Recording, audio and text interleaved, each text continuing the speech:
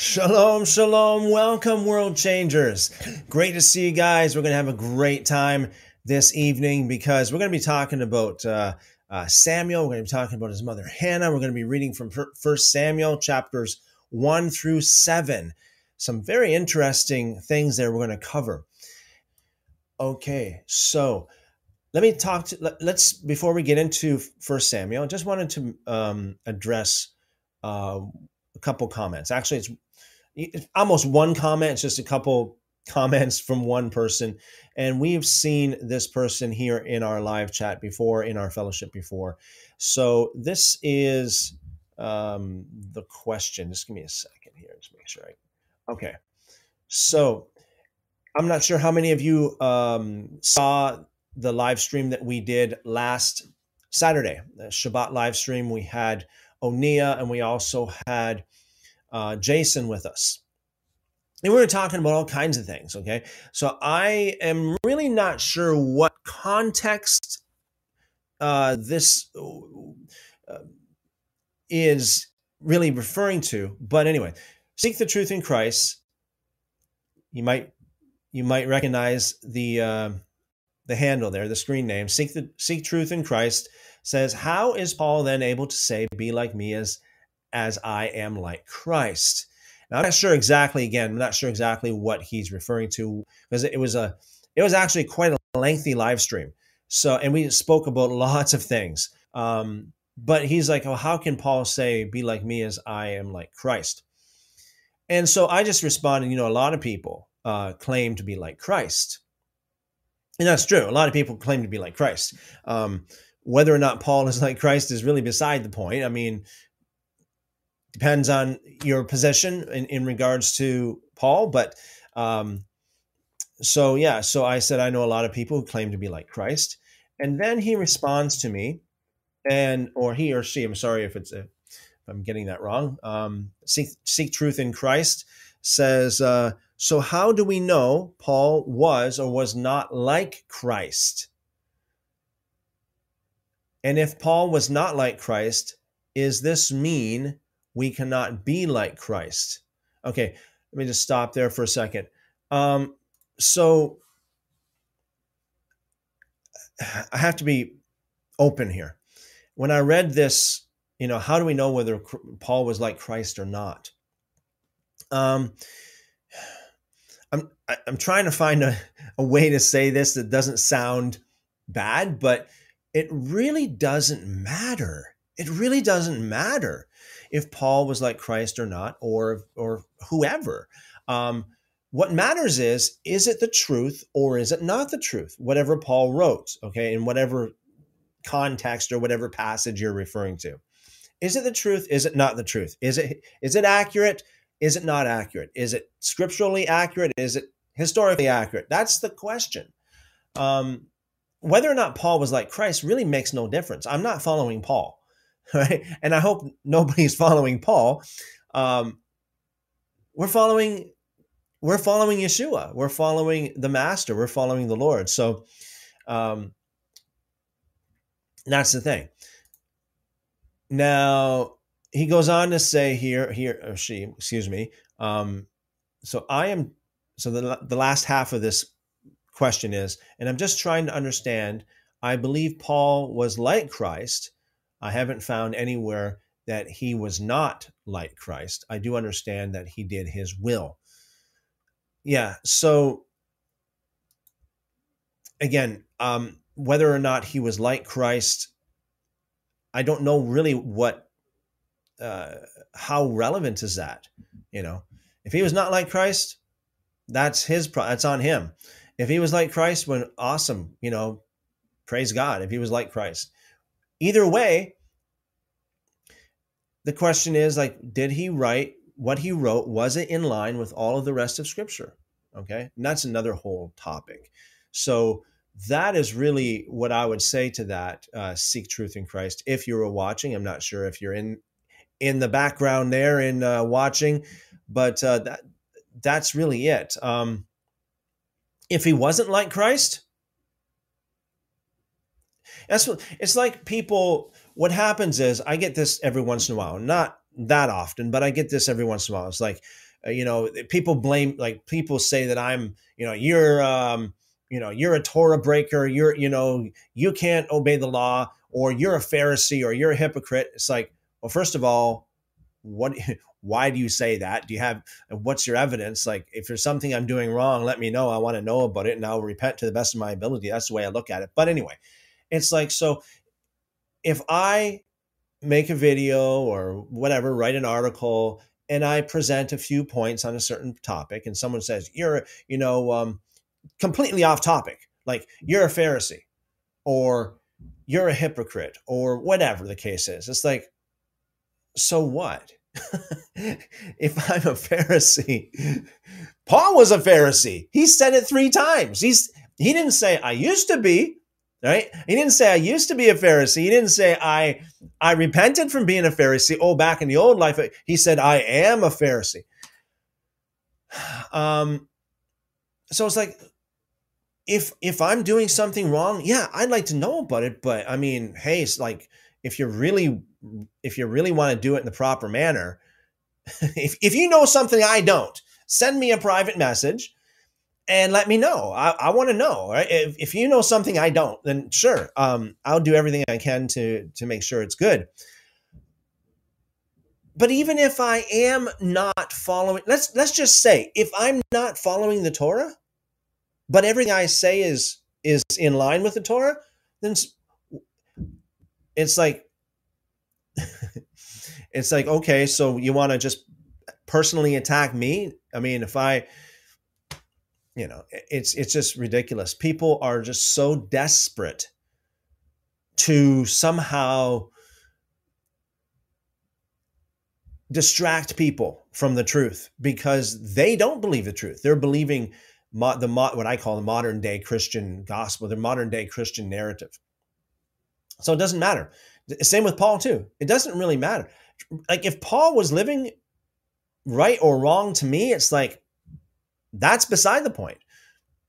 My question is, what he wrote, was that absolutely in line with the rest of the law and the prophets, or was it not? And again, that's a totally different topic. So, the Tower Time says, please tap that like button and share with your friends and your enemies. LOL. Yes, thank you very much, the Tower Time. I appreciate that. Let's get into 1 Samuel chapter 1. Let me just got to pull it up here. Okay, 1 Samuel chapter 1. Awesome story. I got, as you probably saw in the subtitles, or the title itself, or the thumbnail, I got some things I would like to say about some of these things. So in regards to Hannah, how she acted when she was praying, how she behaved, lots of stuff about that. Let's get into it. 1 Samuel chapter 1. Now there was a man from Ramathaim, Zophim, from the hill country of Ephraim, and his name was Elkanah, the son of Jehoram. I think I said that wrong. Yeroham, the son of Elihu, the son of Tohu, the son of Zuph, an Ephraimite. And he had 2 wives. The name of one was Hannah, and the name of the other, Peninnah. Peninnah, in the footnotes, the second wife was Peninnah. And Peninnah had children, but Hannah had no children. Now this man would go up from his city yearly to worship and to sacrifice to the Lord of armies in Shiloh. And the 2 sons of Eli, Hophni and Phinehas, or Pinchas in the Hebrew, were priests to the Lord there.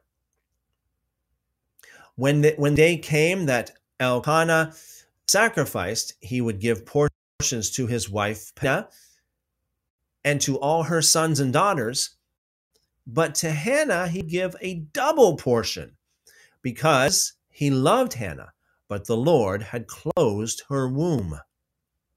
rival, moreover, would provoke her bitterly to irritate her because the Lord had closed her womb. Let me just stop here for a second.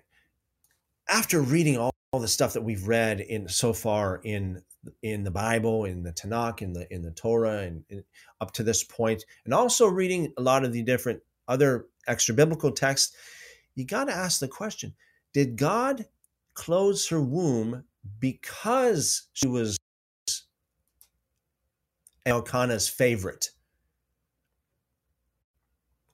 Because she was Elkanah's favorite, because he had an extraordinary and, how will I say it, disproportionate amount of love for her as opposed to his other wife, Peninnah.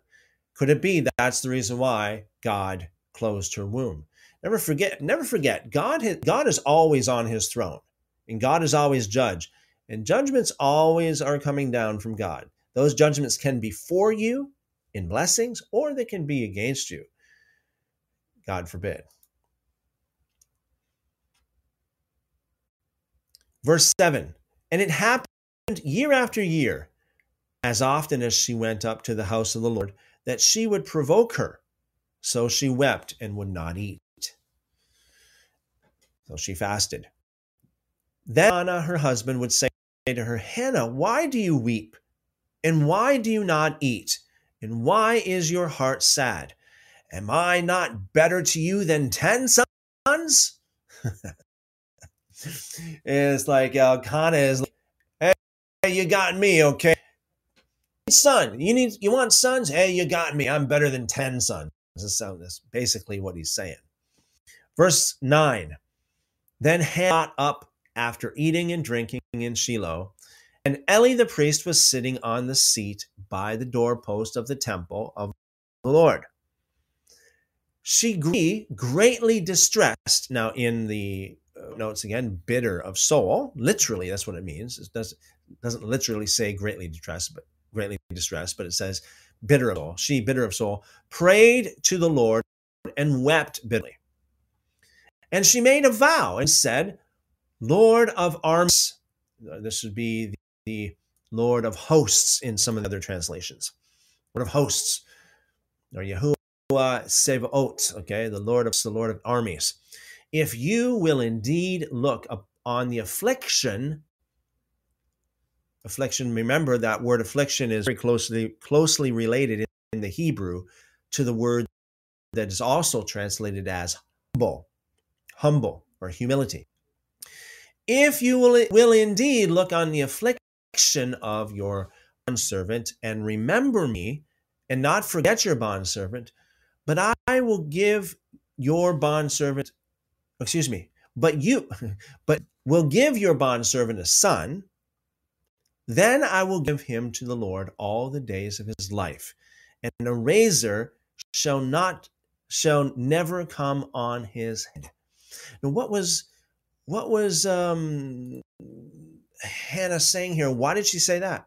Again, in context here, in the cultural context, in knowing the word of God, Numbers chapter 6, we read earlier too, in Judges, the whole story of Samson very clearly paints this picture as well.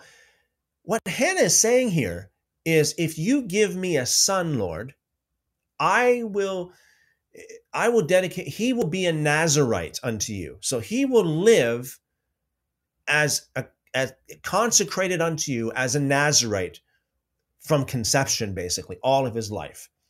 That's the reason why she said, if you will give me a son, I will give him to you. I will give him to the Lord all the days of his life, and a razor shall never come on his head. In other words, I'm going to make sure he is going to be slotted in that, turbo boost Torah. I'm talking, the Nazirite vow all the way, not just your Torah observant, but also that extra step of the Nazirite.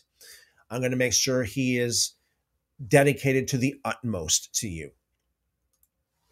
Verse 12. Now it came about as she continued praying.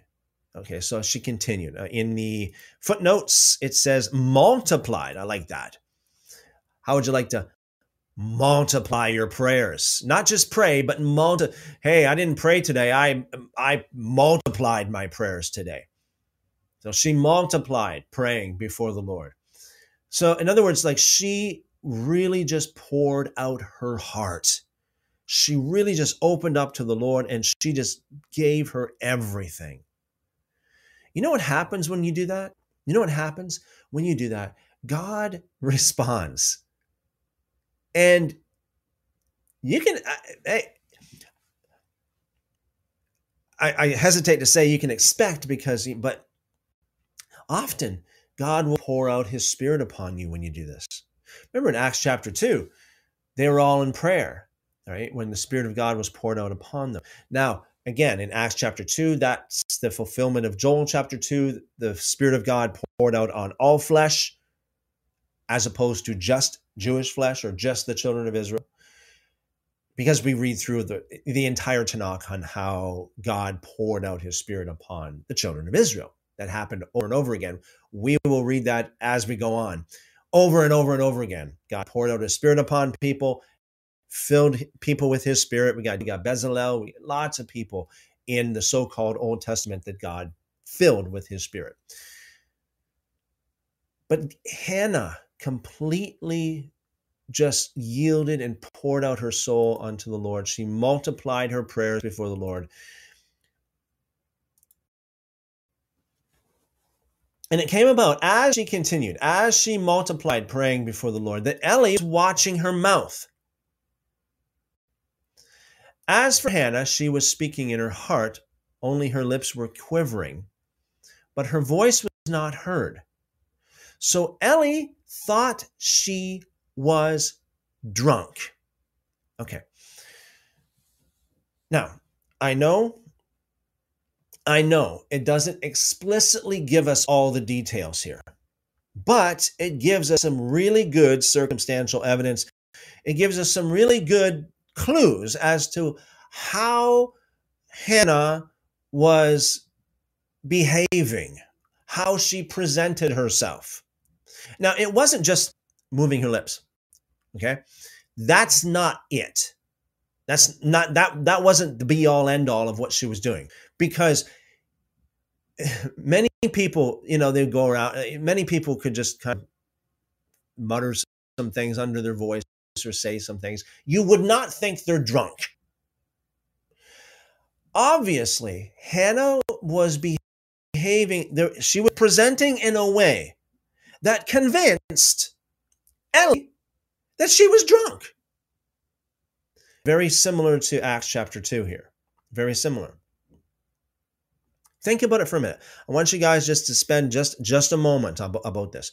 What would convince you that somebody's drunk? How would they behave? Not just quietly saying some things to themselves or praying quietly. That's can you imagine walking into church and your pastor sitting there just quietly praying? Pastor, are you drunk? No, you wouldn't do that unless there was more to it than that. You hear what I'm saying? Again, we don't have all the details here, but we do have enough information to lead us to believe, beyond a reasonable doubt, that Hannah was behaving in such a way that she actually appeared drunk. Otherwise, Eli would not have thought that she was drunk. So Eli thought that she was drunk in verse 13. Then Eli said to her, "How long will you behave like a drunk?" So, see, she was behaving like a drunk. She was behaving like a drunk. What do you think she was doing? What do you think she was doing? I mean, if she was kind of stumbling, and again, like, it wouldn't have been just moving her lips. And it says here that nothing was heard, right? So it wasn't like she was talking weird. That's not the way it was. as it says in Dean. As for Hannah, she was speaking in her heart, only her lips were quivering, but her voice was not heard. It was not heard. Okay. So there was nothing about the way she sounded.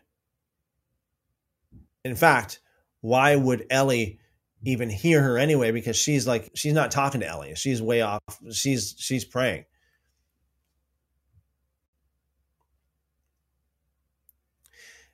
Like I've shared this a few times before. And when I first really started walking with the Lord in 1992, I mean, let me just give you a little bit of more personal testimony for me, like my own personal experience. When I first really started following God, like following the Lord and just pressing into the kingdom of God, so to speak, rededicating my life to the Lord. I mean, just reading the scriptures daily, praying, and getting myself pouring out my heart to the Lord. I came as a teenager. I came from a background where during the year of 1991, there was very, very few days. I'm not kidding. Maybe 3 days that I was actually straight. I mean, without being under the influence of something, okay?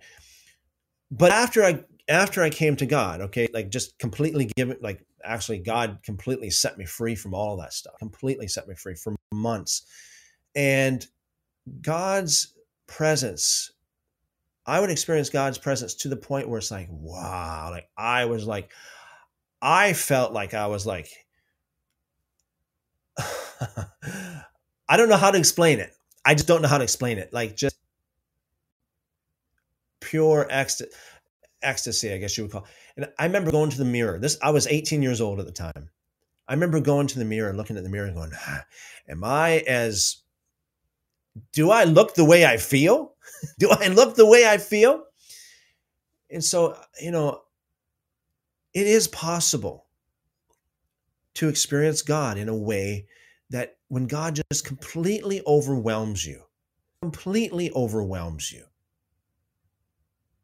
you feel overwhelmed with his light, with his love, with his peace, with his power, with his majesty, with his presence. And I can talk about it for days, I'm telling you, but just one quick little snippet. And I mentioned this before, the experiences that I had with the Lord in my own living room. This would have been how many years ago? 25 years ago.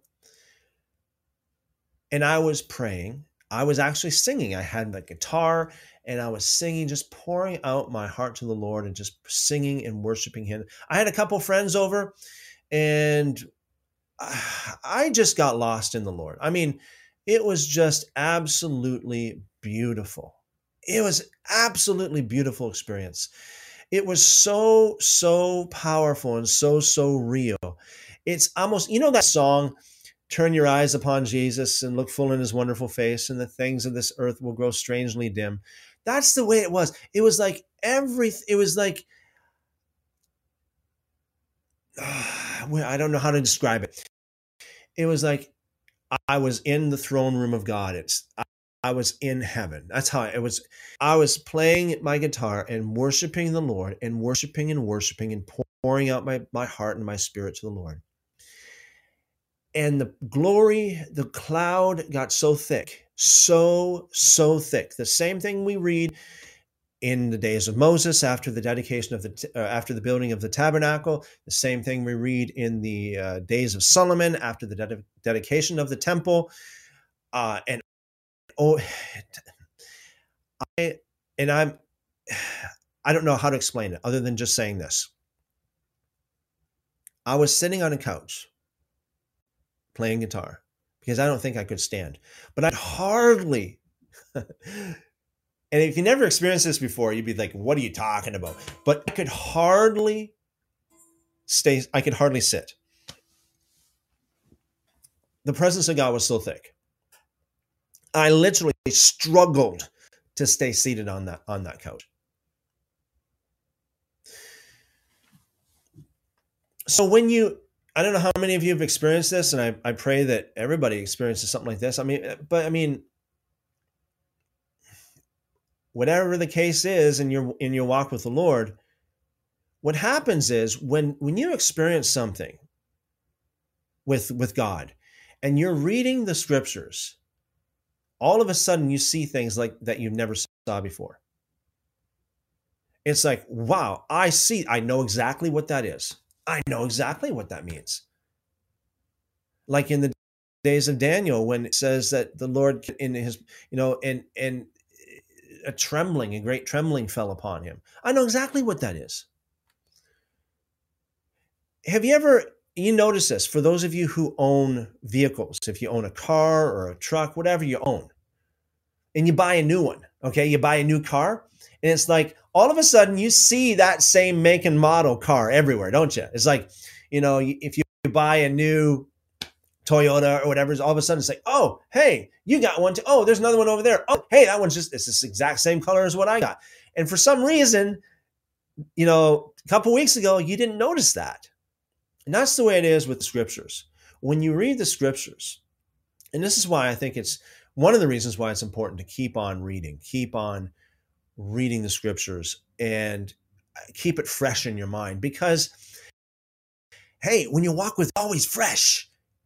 It's never boring. If you're bored, I don't know how to say it, but if you're bored, you need to get back on track. You need to get back on track. If you're bored, you got to kind of reassess a little bit, because walking with God Almighty is never boring. It's always fresh. Something's always new. Before we go too far here, let's see what we got. Khanda says, good evening. Good evening. Good to see you. Welcome.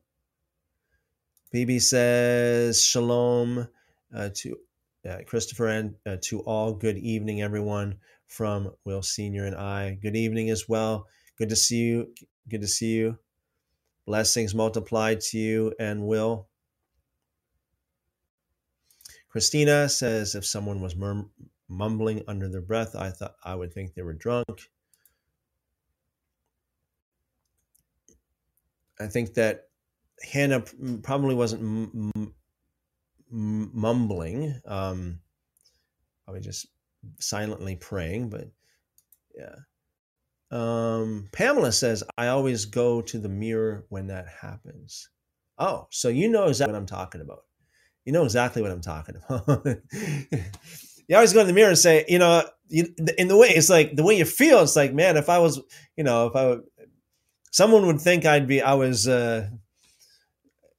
I was doing something. Pamela says, one time I could barely walk back into the area I was because of his presence. Was like trying to walk through a barricade. Totally understand. Totally hear you. Totally.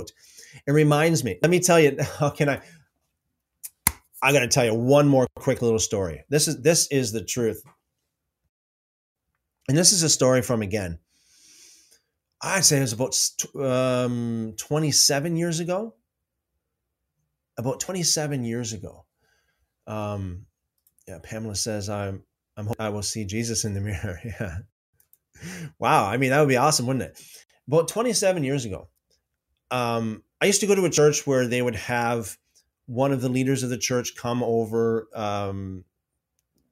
to my home and do a Bible study.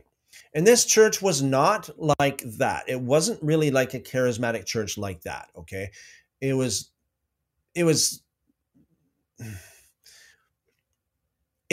kind of like a Pentecostal, but not so charismatic. You wouldn't see this kind of thing at this church. And actually, it was the first time there was the Bible study leader that came, was one of the leaders of the church, and he had another gentleman come over to train us how to evangelize. This back in 1994. Let me think. No. 1994. late 1993 or early 1994, somewhere around there. And so there were times that we had Bible studies before, but never with this other particular gentleman that came over to try to train us how to evangelize. Like, this is how you share Jesus. This is how you share the gospel. And so while he was making his presentation in my living room, now again, please understand, these guys are reserved. Okay, they're not like, what do you call the rollers or nothing like that. These guys are reserved.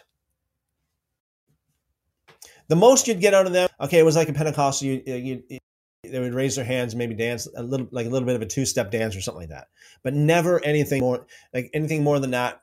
Speaking in tongues a little bit. Well, I shouldn't say a little bit. A lot of it there was an emphasis on that, but any more than that, it wasn't. You wouldn't see anything more than that. But what happened was, the presence of God came into the room, in the living room, and all of a sudden, actually, my mother was there, and she was hit with. She started laughing, and she could not stop. Like, this is a meeting where we were reading the Bible, and this particular gentleman was just talking about, going around and talking to people about God. And my mother started laughing; she couldn't stop. And then within minutes, the Bible study leader, which again, this is this guy's reserved guy, really reserved. He started laughing, and he couldn't stop.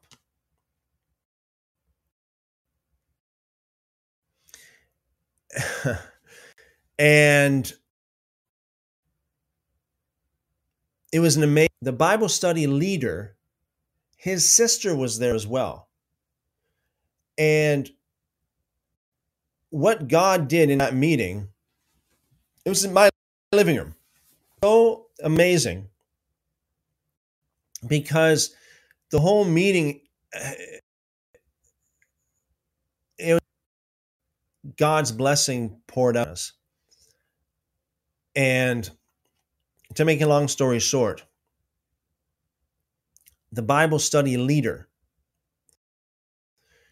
could not, by the end of the night, he could not walk. He could not walk back. He could not go from my living room to the door to go to at the end of the night. He couldn't leave. His sister had to carry him. Good thing he was a lighter man, and he wasn't he was a younger man. He was I think probably in his 20s, but he was lighter. And his sister had to carry him, and he was laughing all the way up. And this was going on for hours. God can do whatever he wants to do to whomever he wants to do it, whenever he wants to do it. And it was just a wonderful, wonderful, wonderful night that I have very, very fond memories of. Because it increased our faith. It increased our awe, just awe-inspiring, like God just did something supernatural here. And it showed us that God was with us at that time. And it was actually that meeting that kind of springboarded me going around talking to everybody about the Lord, talking to everybody about God. And so if it wasn't for that meeting, there'd be a lot of experience that I would not have under my belt. Because of that meeting, I went out into the streets. I went even from door to door. I did spiritual surveys. I talked to literally, I don't know how many thousand. I think I think I counted over 3,000 people face to face, within a matter of just like a year. No big meetings back in those days. It was just like face to face, street, door to door, that kind of thing. It really showed me a lot, really taught me a lot. If I didn't have that experience, I would not have the knowledge that I have today in regard to that particular part of evangelizing and what people think about God. This was back in 1990, again, 1994. The public approach of God back in those days, like the opinion that church was, I got this a lot. It's like a lot of people said church was just full of hypocrites. It was just a place to go just to dress up and show off kind of thing. I got that a lot from a lot of people. So it really kind of opened my eyes to see what the general public thought about church and all that kind of thing. Pamela says, I wish I knew what that buried feeling was. Didn't know back then. I would have went back and enjoyed it. Pamela says, nice. Wish I couldn't walk from that. Mostly just stagger. Yeah, that's what God can do. Whatever he wants to do. God can do whatever he wants to do. And it's amazing. You think that, and you know what? For those of you who don't know about that, you're wondering like, what is this all about and all that kind of thing. The only thing I would advise you to do is not judge it. Not to judge it without a lot of knowledge of it. Okay. Because a lot of people judge it. A lot of people, they yap off and they blaspheme is what they do. I would encourage people not to do that. Because you don't want to be, we need to come to the table with an open heart and an open mind, not an empty mind, an open mind. We don't want to limit God in any way. Okay, back to Samuel chapter 1, verse 13. As for Hannah, she was speaking in her heart. In her heart. Only her lips were quivering. Her voice was not heard. So Eli thought she was drunk. Then Eli said to her, how long will you be drunk? Get rid of your wine. But Hannah answered and said, no, my Lord. I am a woman despairing in spirit. I have drunk neither wine nor strong, but I have poured out my soul before the Lord. And again, that's the key right there. For those of you who would like to experience what we're talking about, the key is to pour out your spirit, your soul before the Lord. You got to get desperate. You got to pour out your soul. Sometimes it may happen like that. Sometimes it may take hours. Hey, Jacob, when he had his experience of wrestling with the angel, it took all night. He was wrestling all night before he finally got what he wanted. It all depends. Everybody's different. Verse 16. Do not consider your bond a useless woman, for I have spoken until now out of my great concern and provocation. Then Eli answered and said, go in peace, and may the God of Israel grant your request that you have asked of him. She said, let your bondservant find favor in your sight.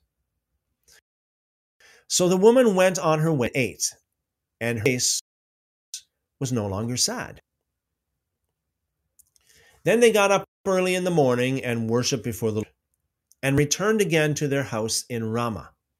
And Elkanah had relations with Hannah, his wife. The Lord remembered her. It came about in due time after Hannah had conceived that she gave birth to a son, and she named him Samuel, saying, because I have asked for him of the Lord. Because you see the word Samuel in Hebrew actually is asked of God, right?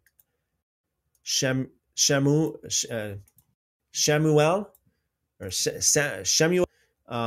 means asked of God. El is God, right? So again, we see this here as well. Is we have El is in God and the Lord used interchangeably here. Verse 21. Then the man Elkanah went up with all his household to offer to the Lord the yearly sacrifice and to pay his vow. But Hannah did not go up, for she said to her husband, I will not go until the child is weaned. Then I will bring him, so that he may appear before the Lord and stay there for life. Let me just say here too, before we get too far, if I can just interject here. Very shortly here, we're going to go where God called Samuel. And I know some people, they use that story to say that Eli taught Samuel how to hear from God. That's not the truth. Eli didn't teach Samuel to hear from God, because that's what prophet. You got a lot of people in the church today that try to teach people, like the school of prophecy, this kind of thing. Now, I've been there, done that, okay, and I've heard some of this teaching before, and it really is not. It really is not in line with the scripture. We'll get to that in just a moment. Verse 23, Elkanah, her husband, said to her, do what seems best to you. Stay until you have weaned him. Only may the Lord confirm his word. So the woman stayed with her son until she weaned him. Now, when she had weaned him, she took him up with her with a 3-year-old bull, 1 ephah of flour and a jug of wine, and brought him to the house of the Lord in Shiloh, although the child was young. Then they slaughtered the bull and brought the boy to Eli. And she said, pardon me, my lord. As my soul lives, my lord, I am a woman who stood here beside you praying to the Lord. I am the woman who stood beside you praying to the Lord. For this boy I prayed, and the Lord has granted me my request, which I asked of him. I have also dedicated him to the Lord. As long as he lives, he is dedicated to the Lord. And he worshiped the Lord there. So this word again in the footnotes, lent. I've lent him to the Lord. Lent him to the Lord. 1 Samuel chapter 2. Hannah's song of thanksgiving. Then Hannah prayed and said, my heart rejoices in the Lord. My horn is exalted in the Lord. What does this mean? My horn is exalted. Basically, I exalt. I boast in the Lord. This is my pride. That's what that means. The horn speaks about pride, exaltation, that kind of thing. My horn is exalted in the Lord. My mouth speaks boldly against my enemies, because I rejoice in salvation. There is no one holy like the Lord. Indeed, there is no one to you, nor is there any rock like our God. Do not go on boasting very proudly. Do not let arrogance come out of your mouth. For the Lord is a God of knowledge, and with him actions are weighed. The bows of the mighty are broken to pieces, but those who have stumbled strap on strength. Those who were full hire themselves out for bread, but those who were hungry cease to be hungry. This whole concept, by the way, if I can stop here for a second, this whole concept is like that he will, we read about this throughout the scriptures, like the proud will be brought low, the humble will be raised up, the mountains will be brought low, the valleys will be raised up. It's basically the same concept. Those who are mighty will be broken to pieces. Those who have stumbled strap on strength. Those who have stumbled, signifying weakness. Those who were full hired themselves out for bread. Those who were hungry ceased to be hungry. Even the infertile woman gives birth to 7. Again, this word 7 is not literal. It means like an all-encompassing, complete number. It's like basically, it could mean 17 for that matter, but it's just it's a figure of speech. But she who has many children languishes. The Lord puts to death and makes alive. He brings down to Sheol and brings up. Sheol would be the The Lord makes poor and rich. By the way, again, you got a lot of people who, some of these so-called prosperity preachers and the prosperity gospel from the rich, but you don't hear them talking about this particular concept here. The Lord makes poor. It depends who you are. It depends who you are. He can make some people poor. He can make others rich. He humbles and he also exalts. He praises the poor from the dust. He lifts the needy from the garbage heap to seat them with nobles. He gives them a seat of honor as an inheritance. For the pillars of the earth are the Lord's, and he will set the world on them. He watches over the feet of his godly ones, but the wicked ones are silenced in darkness. For not by might shall a person prevail. In other words, it's not by your own strength that you get victory or that you prevail. It's not by might, not by human strength. Those who contend with the Lord will be terrified. Against them he will thunder in the heavens. And again, this is a figure of speech. The Lord will judge the ends of the earth. He will give strength to his king, and he will exalt the horn of his anointed. Now remember, at this point in time, there was no king. Okay. He will exalt the horn of his anointed. In other words, again, exalt the Messiah, the Mashiach. In the footnotes, it says strength. He will exalt the strength of his anointed. Then Elkanah went to his home at Ramah, but the boy continued to attend to the service of the Lord before Eli the priest. Okay, so Samuel stayed there with Eli in the temple. Now the sons of Eli were useless men. Probably here it says sons of Belial. Let me see if it's a look here. It does. Literally sons of Belial. And we talked about this last night. This word Belial is a variation of the word Beliar. Some translations actually have Beliar. Some have Belial. But Beliar is actually where we get the word liar from. Liar. Literally meaning like worthless, as lies are empty, meaningless. So the sons of Eli were sons of Belial.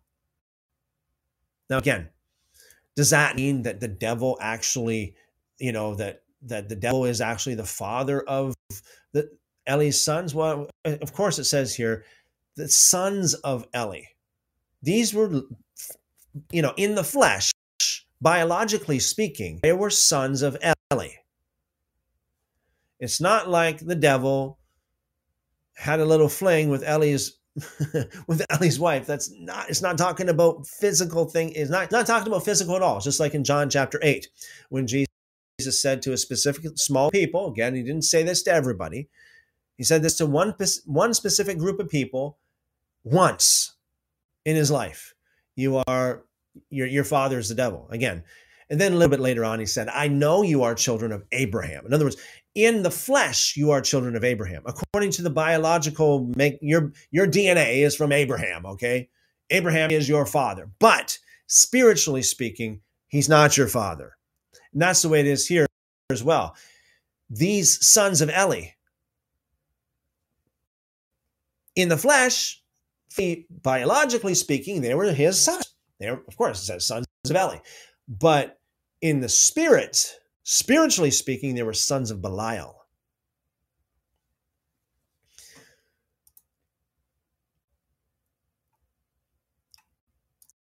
They did not know the Lord.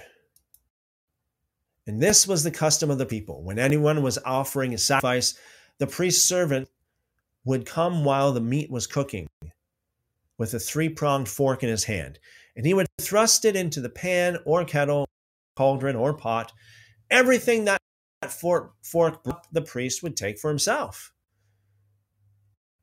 They did so in Shiloh to all the Israelites who came there. Also, before that, the priest's servant would come up and say to the man who was sacrificing, give the priest meat for roasting, as he will not take cooked meat from you, only raw. And if the man said to him, they must burn the fat first, then take as much as you desire, then he would say, no, you must give it to me now. I'm taking it by force. And so the sin of the young men was very great before the Lord, for the men treated the offering of the Lord disrespectfully. Now Samuel was ministering before the Lord as a boy wearing a linen ephod.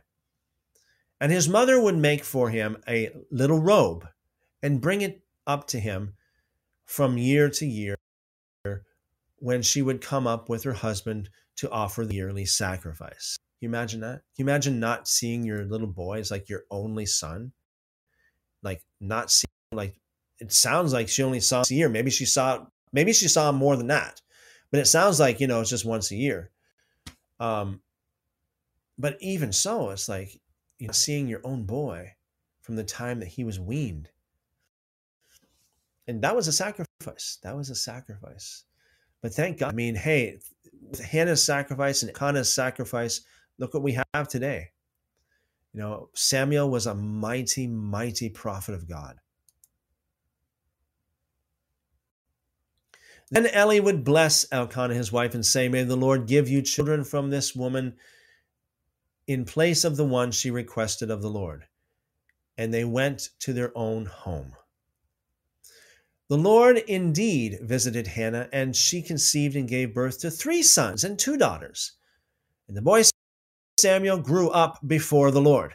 Again, in the footnotes, he grew up with the Lord here. Literally, it says. Literally with the Lord. Now, Eli was very old, and he heard about everything that his sons were doing to all Israel, and that they slept with the women who served at the tent of meeting. So he said to them, why are you doing such things as these, the evil things from all these people? No, my sons, for the report is not good which I hear the Lord's people circulating. If one person sins against another, God will mediate for him. But if a person sins against the Lord, who can intercede for him? But they would not listen to the voice of their father, for the Lord desired death. Now, there we go again. How many times do we read this? Many, many times. From the times of, we got Pharaoh, okay? And we got time and time again, where it's like, okay, it doesn't explicitly say word for word that the Lord hardened their hearts, but it instantly says that. It certainly implies that. It's basically that God hardened their hearts because the Lord desired, because basically the Lord, well, loudly, God didn't like them. God did not like them. So God hardened their heart.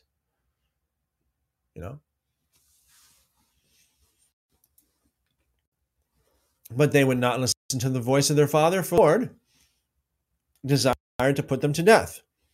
Some people would put this backwards. They would say the Lord desired to put them to death because they would not listen to the voice of their father. No, that's not how it goes. That's not how it goes. They would not listen to the voice of their father. In other words, they would not take good advice because the Lord orchestrated that. The Lord desired to put them to death.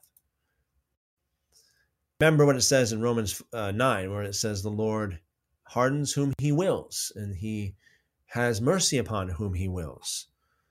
I see Erlen there in the chat says, shalom, everyone. Much peace and love. Much peace and love multiplied back to you, Erlen. Good to see you. Verse 26, now the boy Samuel was continuing to grow and be in favor with both the Lord and with the people. Then a man of God came to Eli and said to him, this is what the Lord says. Do I not indeed reveal myself to the house of your father, when they were in Egypt in bond in Pharaoh's house? Did I not choose them from all the tribes of Israel to be my priest, to go up to my altar, to burn incense, to carry an ephod before me?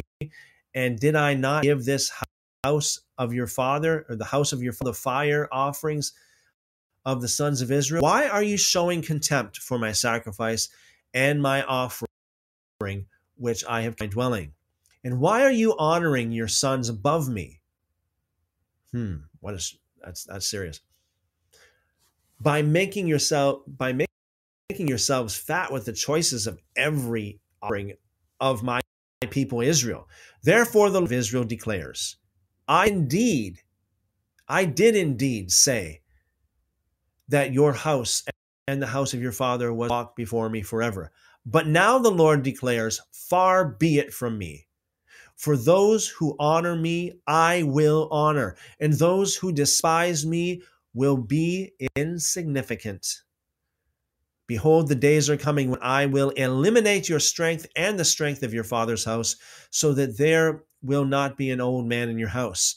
And you will look at the distress of my dwelling, in spite of all the good that I do for Israel. And there will never be an old man in your house. Yet I will not cut off every man of you from my altar, so that your eyes will fail from weeping, will grieve, and all the increase of your house will die in the prime of life. And this will be the sign to you, which will come in regard to your two sons, Hophni and Pinchas, Phinehas in the English. On the same day, both of them will die. But I will raise up for myself a faithful priest who will do according to what is in my heart and my soul, build him an enduring house, and he will walk before my anointed always. And everyone who is left in your house will come to bow down for a silver coin or a loaf of bread and say, please assign me to one of the priest's office so that I may eat a piece of bread. Okay. I'm just going to go back here a little bit because there's so much here. This particular thing that's highlighted here, this is 1 Samuel chapter 2, verse 26. Now, the boy Samuel was continuing to grow and to be in favor both with the Lord and with people. Now, it says this also in other places of Scripture as well, where it says, like, and this is not always the case. Don't get me wrong. I'm not saying this is always the case, because there are always exceptions to the rule. But it's like, if God has favor on you, if he has mercy on you, a lot of times even your enemies will be at peace with you. And that reminds me, if I can just pull up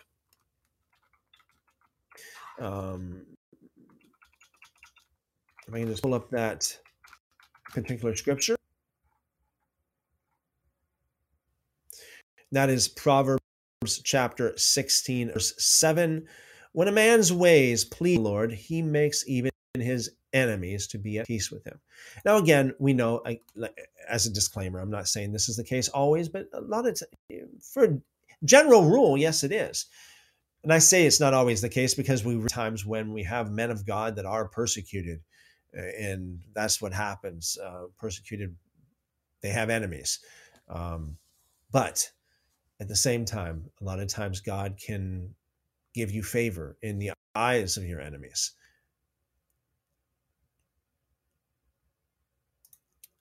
Pamela says, I just read that Proverbs today. Wow, that's awesome.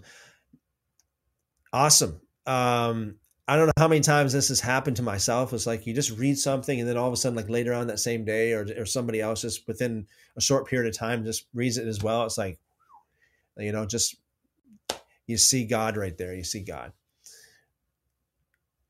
Okay, so, and also before I go into the next chapter, and I'm really looking forward to get to the chapter. I'm really looking forward to talk about Samuel hearing God here. And that is in the next chapter. But in the end of chapter 2 there, just to kind of ruminate as you will on this, how Eli honored his sons more than the Lord, and that cost him like everything. And that's very serious, very, very serious. That is just, I just find that amazing. Let's just do, let's go to 1 Samuel chapter 3. Now the boy Samuel was attending to the service of the Lord before Eli. So what does this mean? So So he was there, you know, at the at the temple, the tabernacle, and he was attending to all like the service of the Lord. He would be right there with Eli, you know, doing all of the things, you know, attending to the table of showbread and lighting the menorah, or you know, lighting the incense, or helping Eli one way or another, um, to the articles in the Holy of Holies, the Ark of the Lord.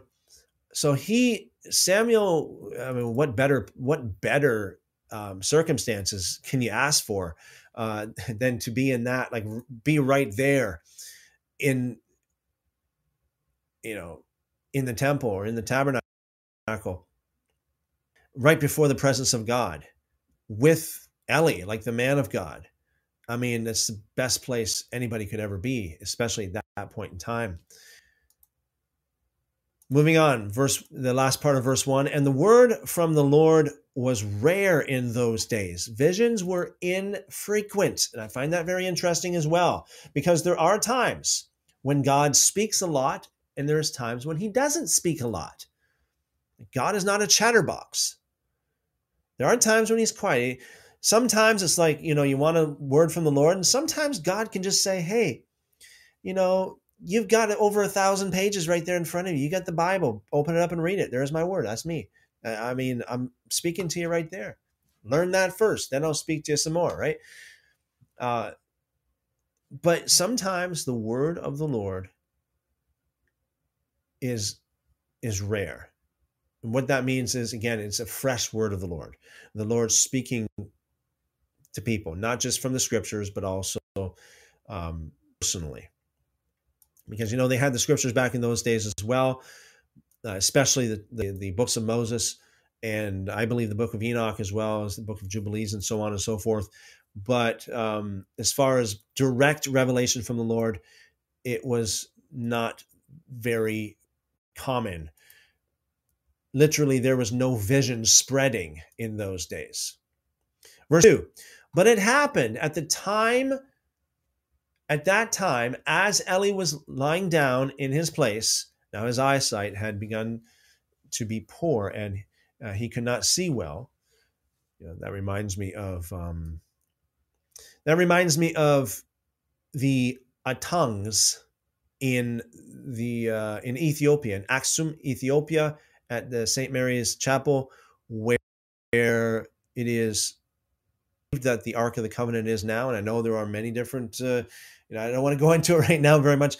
I honestly believe that there's more evidence. Let me just say this. The Ethiopians have a better,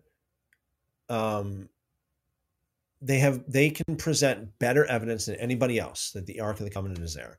The documentation, the other artifacts of the temple, archaeological evidence, very, very detailed account of who brought the ark there and where it stopped and how long it was there, and right to the names, like Makkedah had Menelik, and Menelik went over there to his father Solomon. All these kind of things. Okay. Anyway, without getting into that too much, one of the things is about the Ark of the Covenant that they say is in Ethiopia, in St. Mary's Chapel in Aksum.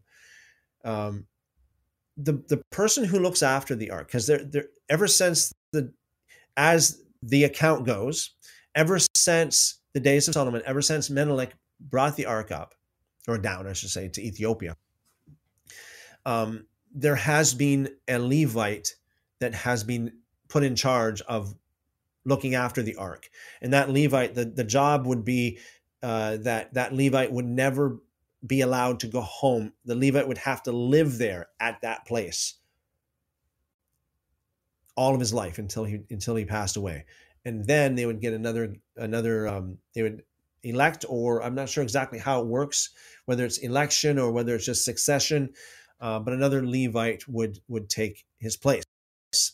But they say that over the thousands of years, over the centuries and thousands of years, one common thing about these people, these men that have looked after the ark, the Atung, Atum is an Ethiopian word that means keeper of the keeper of the ark.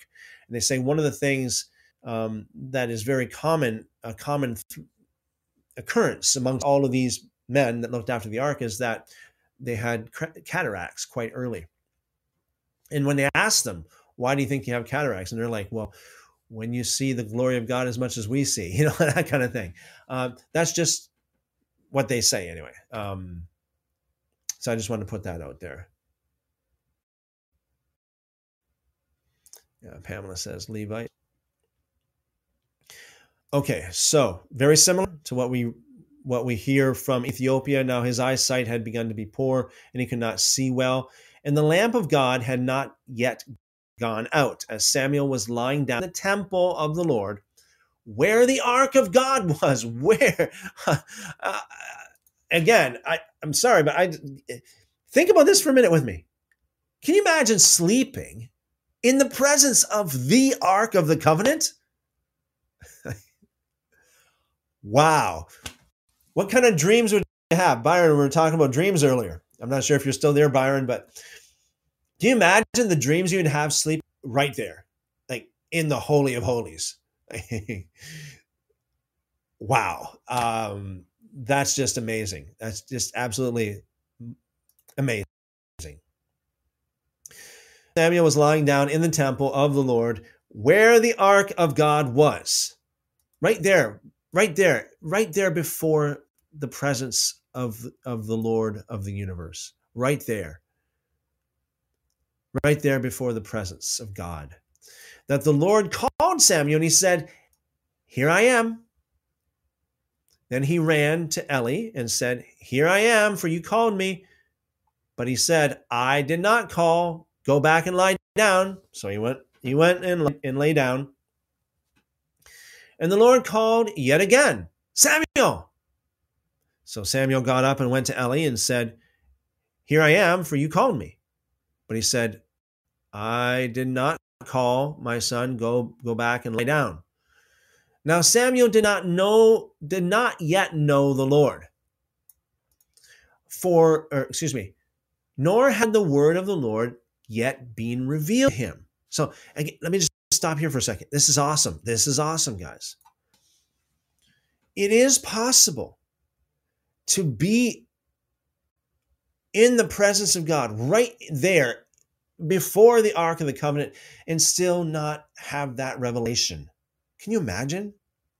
Again, this is shocking. One of the greatest meetings I have ever attended in September 11th, 1992. I'll never forget it. Talk about the glory of God. The cloud of the glory of God appeared. I'll never forget it. After that happened, after that experience, I wept. I mean, I wept every single day for 3 months straight. 3 months. It was a life-changing experience. Yet there was a person sitting like right a couple seats down from me, my friend's wife, and to her it's like nothing happened. I don't know.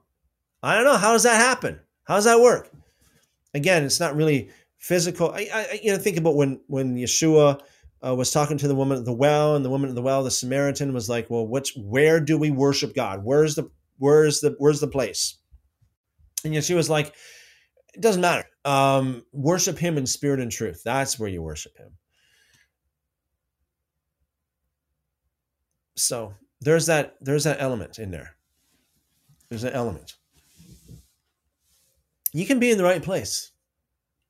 You can experience awesome things, but yet it can still just go right over your head. And I pray that doesn't happen to any of you. I pray that every one of you is like a turbine or like a sail on an old fashioned sailboat.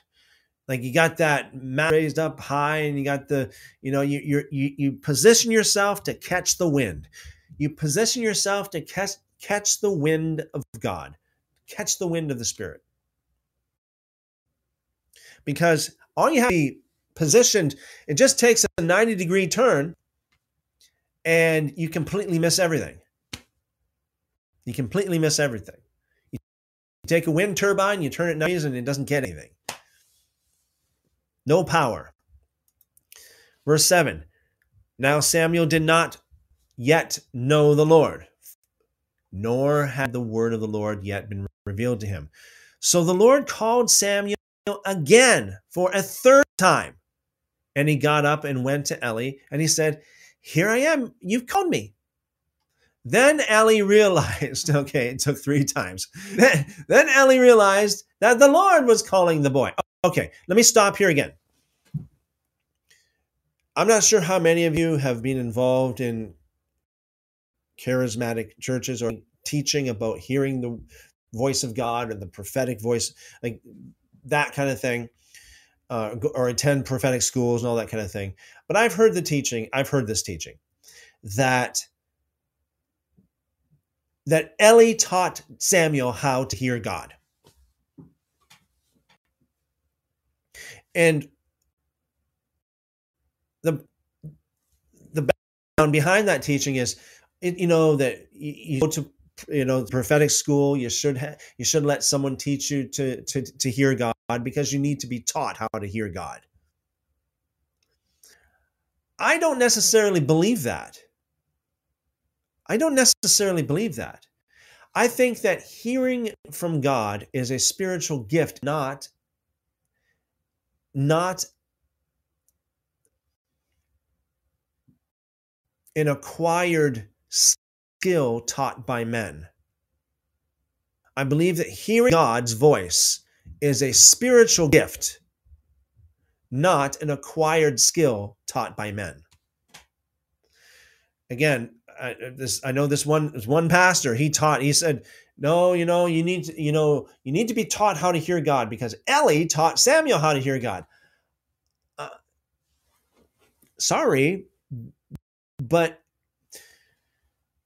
Eli was a priest. He wasn't a prophet. Okay? Eli himself didn't hear God. But it was just plain simple logic. There are only 3 people in the temple: Eli, Samuel, and God. That's it. Eli's sleeping over here. Samuel is sleeping right before the presence of God. And 3 times now, Samuel heard his name called. Samuel. If it wasn't Eli, who is it? There's only one other choice that it can be. That's it. It's only one other choice. I think that even worldly people can understand. Even unbelievers can say, hey, if you got a temple, and if God is in the temple, and you got a priest and little boy, and the boy was sleeping before the presence of God, and he hears his voice, hears his name called 3 times, and it wasn't the priest. Who else can it be? It's God. It's simple. Very, very simple. In fact, we'll read it a little bit later on here. When Eli needed to hear the word of God, God sent someone else to deliver the word to him, because Eli didn't know how to hear it's not that you should rephrase that, because it shouldn't. It's not that Eli didn't know how to. It's just that God speak to him, or that it wasn't his role. He was a priest. He wasn't a prophet. So how can Eli teach Samuel to hear from God? Eli never heard from God. What we're reading here is just common sense. Just common sense. Then Eli realized, this is the end of verse 8, then Eli realized that the Lord was calling the boy. Yeah, of course. And Eli said to Samuel, go lie down, and it shall be, if he calls you, that you shall say, speak, Lord. Again, we got the YHWH. Yud He Waw He. Speak, Lord, for your servant is listening. So Samuel went and lay down in his place. Then the Lord came and stood and called, as at other times, Samuel, Samuel. And Samuel said, speak, for your servant is listening. Then the Lord said to Samuel, behold, I am going to do a thing in Israel, and both ears of everyone who hears about it will ring. On that day I will carry out against Eli everything that I have spoken in regard to his house from beginning to end. For I have told him that I am going to judge his house forever for the wrongdoing that he knew, because his sons were bringing a curse on themselves, and he did not rebuke them. Therefore I have sworn to the house of Eli, that the wrongdoing of Eli's house shall never be atoned for sacrifice or offering. Wow. Now, for those of you, okay, that, let me just, Christians will tell you that Yeshua's death was the fulfillment of the sacrificial system. Time and time again, we read throughout the talk that the sacrificial system did not cover sins. Time and time again.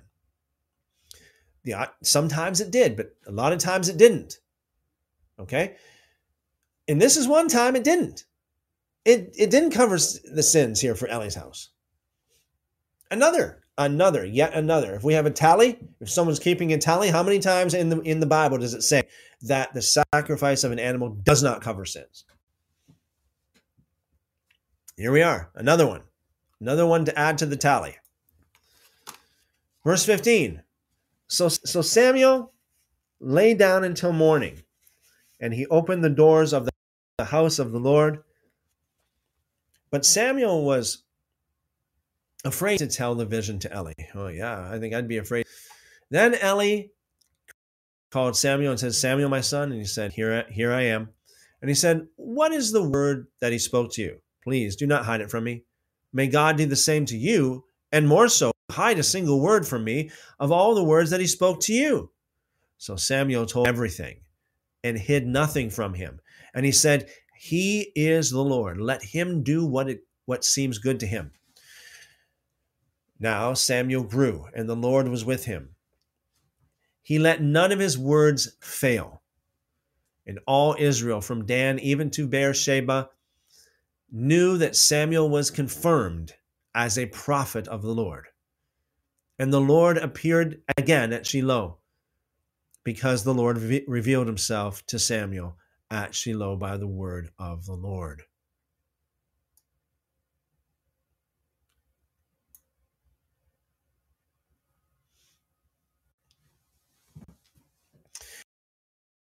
Okay, let me see what we got here in the, just a second here.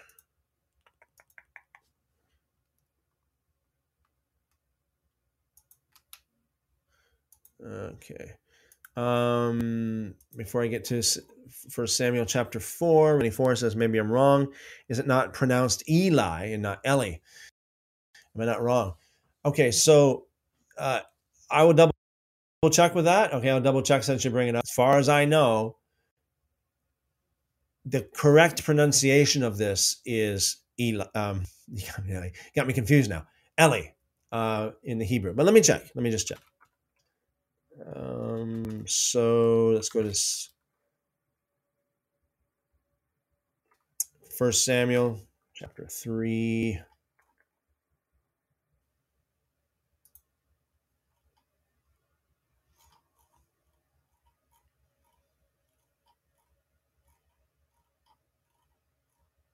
Okay, so just give me a second here.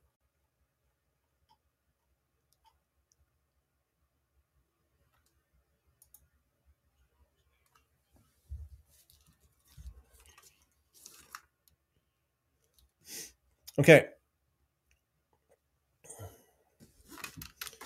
According to I'm just listening to Strong. I don't know if I can.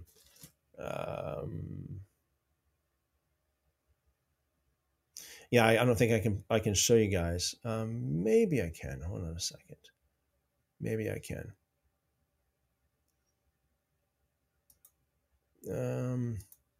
Just give me a second, guys. Chrome tab. Now, keep this in mind, okay? I want you guys should know this, because the Strong's pronunciation is not always accurate either, okay? It's not always accurate. Some of the Strong's pronunciations are not accurate. But let me see. I'm gonna this for you guys. The Strong's pronunciation of it's not Eli, okay? It's not Eli. But let me play it for you. Strong's H 5941. Eli. Okay, so according to the Strong's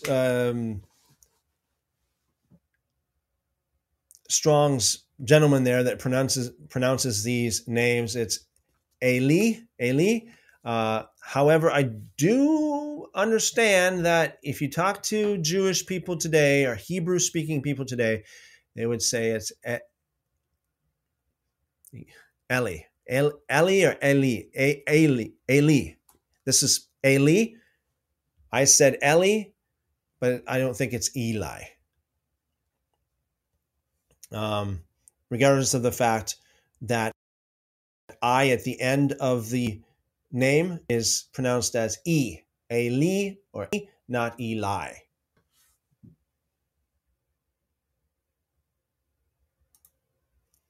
Psalm 94 says, is that Hebrew? I've never heard that before. Yeah, everything in the Tanakh is Hebrew, yes. Eli is a Hebrew name. Eli, depending on who you talk to, I guess. Like I said, I'm pretty sure that rabbis today say Eli.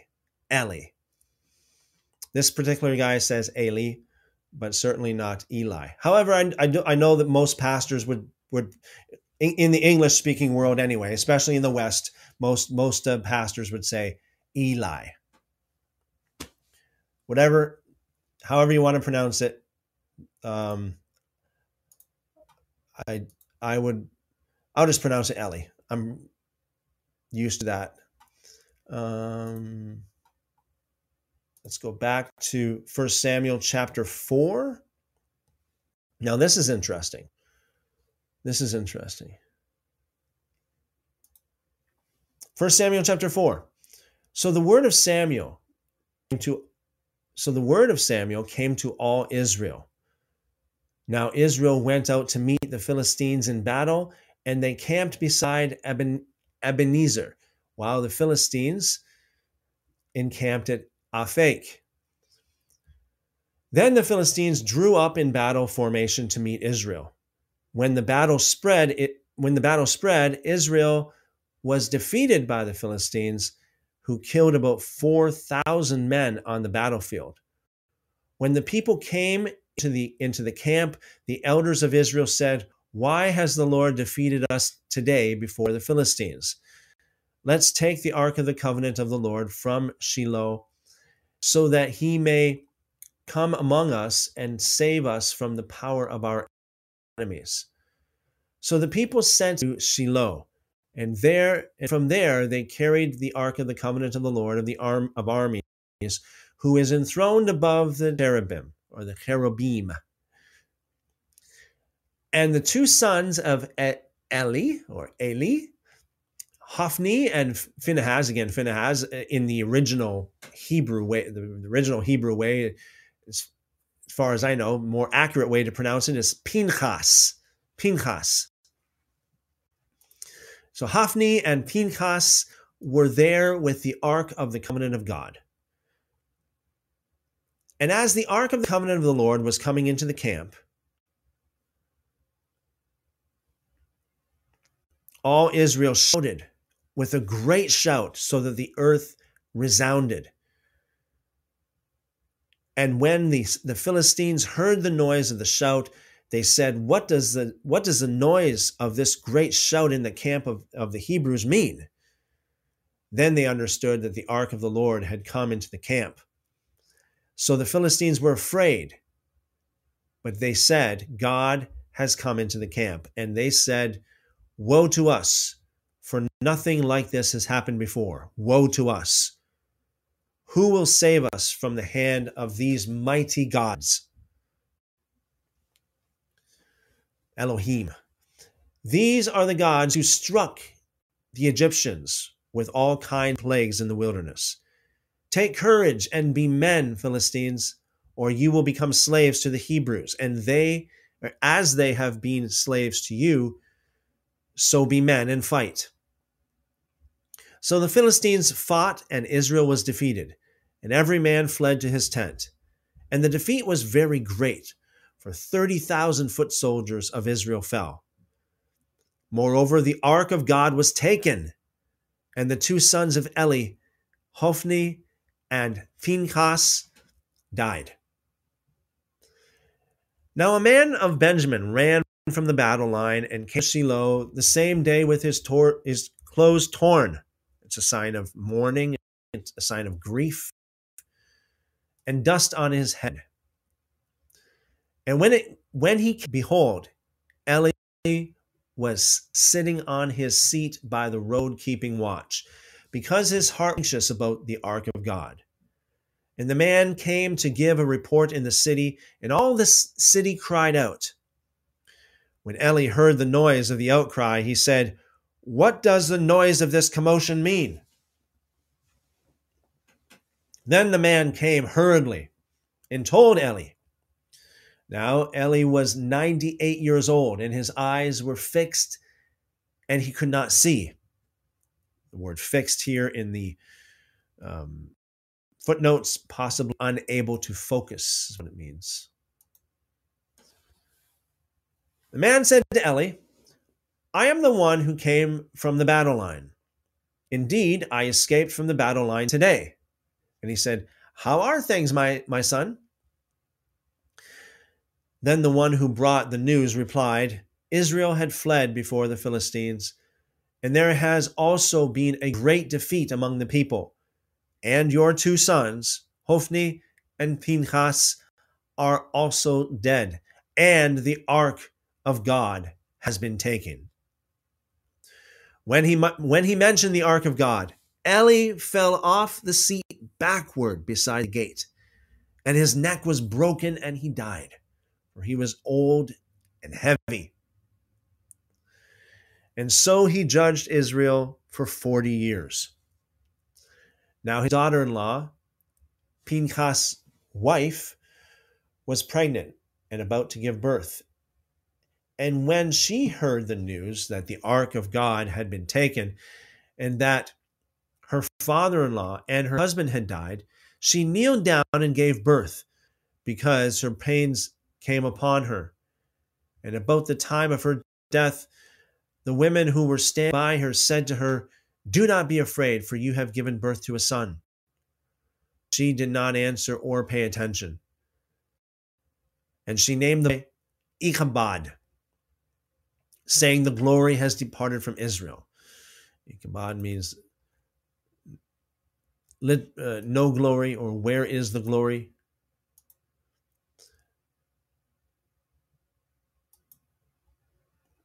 Because the ark of God has been taken, and because of her father-in-law and her husband.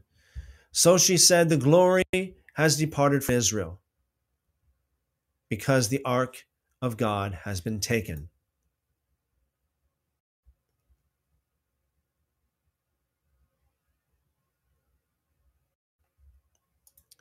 Pamela says, the ark stolen is what I wrote in my Bible for the title of that chapter. Wow. Wow. Can you imagine how they felt? Like the ark of God being like so, like being really everything to them. As they would say, like the earthly seed of God. 1 Samuel chapter 5. Now the Philistines took the ark of God and brought it from Ebenezer to Ashdod. Then the Philistines took the ark of God and brought it into the house of Dagon and placed it beside Dagon. Now, again, in the original Hebrew, it would be Dagon. I know we say Dagon in English, but it's Dagon. And this word dog, D-A-G, you know, in English it's dag, but in Hebrew it's dog. And it means fish.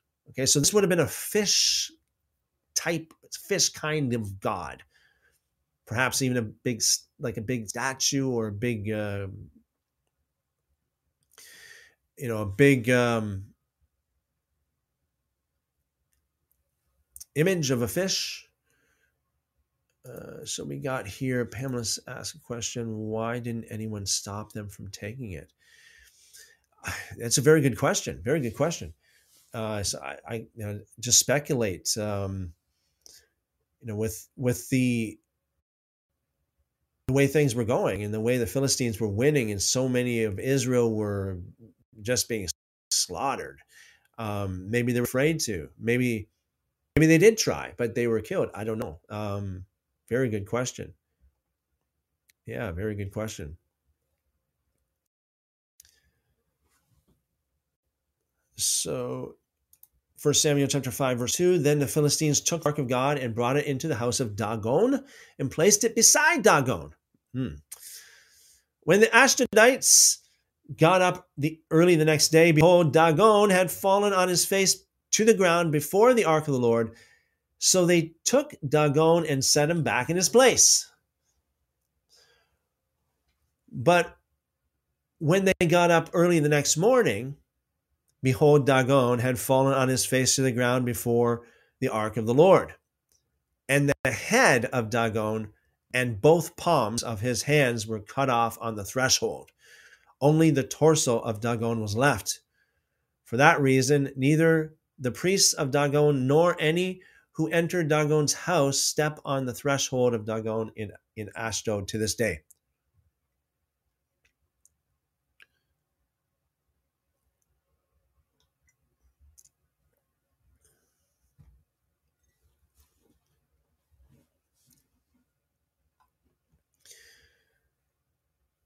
Just checking the comments here. In the comments, we have,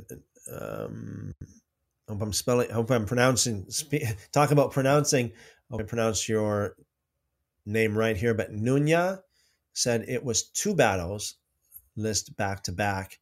The first they lost, then they went and got the ark and battled again, but lost the battle and the ark. Okay. Thank you, Nunya.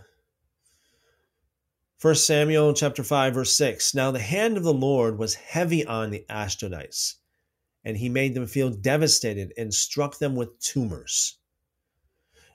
Again, let's stop here just for a minute. And this is the thing. Sometimes the presence of God, in this case, from the ark of God, the ark of the covenant, it can be a great blessing to you, or it can bring great devastation on you. And we see this throughout the scriptures. Sometimes the presence of God is a blessing or brings blessing, and sometimes it brings devastation, depending really upon where you sit with God. Like, I mean, where your spiritual position, so to speak. And you might, for example, you might read the book of Acts, right? In the book of Acts, we have accounts of miracles that have happened, people, the blind seeing and people being raised from the dead and all this kind of thing. That's great blessing. But also we have, like, when Herod was struck dead. We also have when Ananias and Sapphira was struck dead. We also have Elymas the sorcerer who was struck blind. And you might ask the question, like, why don't we have Ananias and Sapphira's dropping dead in church today? And I have heard it rarely that things like that have happened. I have heard that they did happen before. Even just in the past 100 years, I've heard a couple testimonies of different things like that have happened. But you say, well, why isn't it today that people like that, that people just don't drop dead because of their little white lies or whatever the case is? And I would say it's probably because the presence of the Lord is not there like it was back in those days. They didn't have the power and presence of God like they had back in the days of Acts. Not that it's not available. It is available. I mean, it is possible. It's just that the church, generally speaking, by and large, has fallen so far from the truth and from the presence of God that you don't see much of that anymore.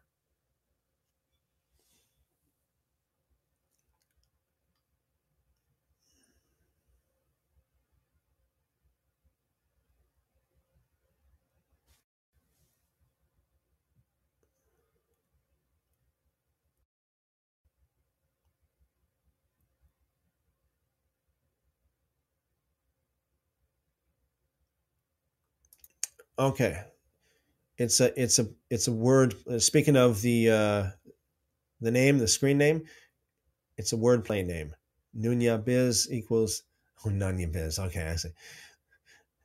None of your business in Babylon, but I'm not being rude. I'm Mike. Shalom. Okay, shalom, Mike. Good to see you. Okay, so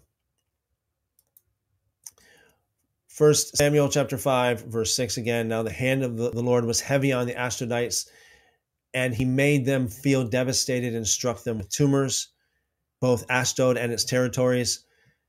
When the men of Ashdod saw that it was so, they said, the ark of the God of Israel must not remain with us, because his hand is severe on us and on Dagon God. So they sent word and gathered all the governors of the Philistines to them and said, what shall we do with the ark of the God of Israel? And they said, have the ark of the God of Israel brought to Gath. So they took the ark of the God of Israel away. After they had taken it away, the hand of the Lord was against the city, creating a very great panic. And he struck the people of the city, from the young to the old, so that tumors broke out on them. So they sent the ark of God to Ekron. Now I know, again, let me stop here for a second, because this word tumors, I know Chanda, said, he's got a different translation there. I actually, just earlier today, I did read a different translation as well, and it said in the footnotes that some scholars believe that this was actually like a bubonic plague kind of thing that hit the people. There's a great difference between tumors and the bubonic plague, I know, and other things that it could be translated, but just to keep that in your mind as well.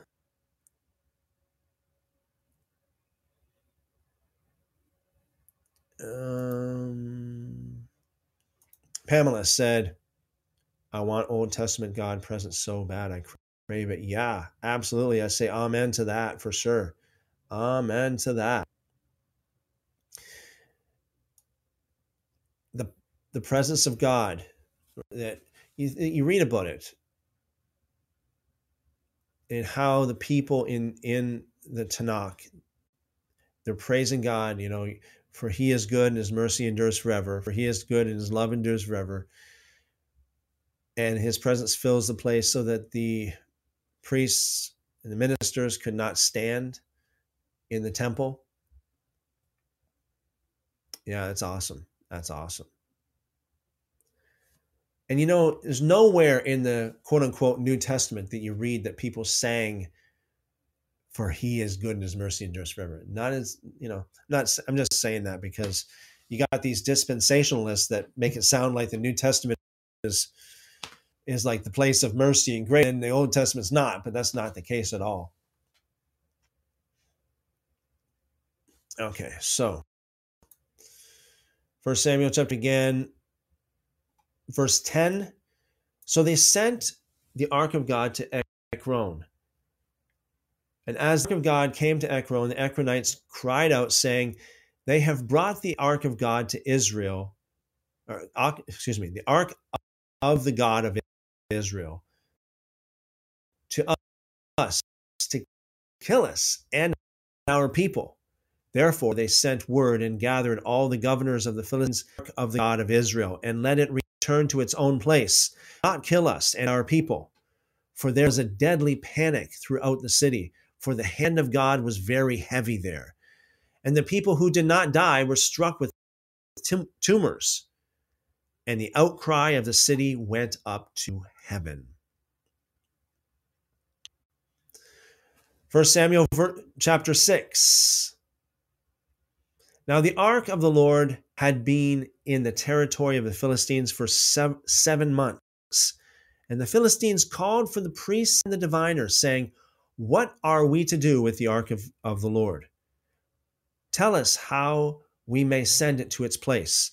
And they said, if you are going to send the ark of the God of Israel away, do not send it empty, but you shall certainly return to him a guilt offering, will be healed, and it will be revealed to you why his hand does not leave you. Then they said, what is to be the guilt offering that we shall return to him? And they said, gold tumors and 5 gold mice, quarter of the governors of the Philistines, since one plague was on all of you and on your governors. So you shall make likenesses of the tumors and likenesses of your mice that are ruining, and you shall give glory to the God of Israel. Perhaps he will lighten his hand from you, your gods, and your land. Why then do you harden your hearts as the Egyptians and Pharaoh hardened their hearts when he had severely dealt with them? Did they not let the people go and they left?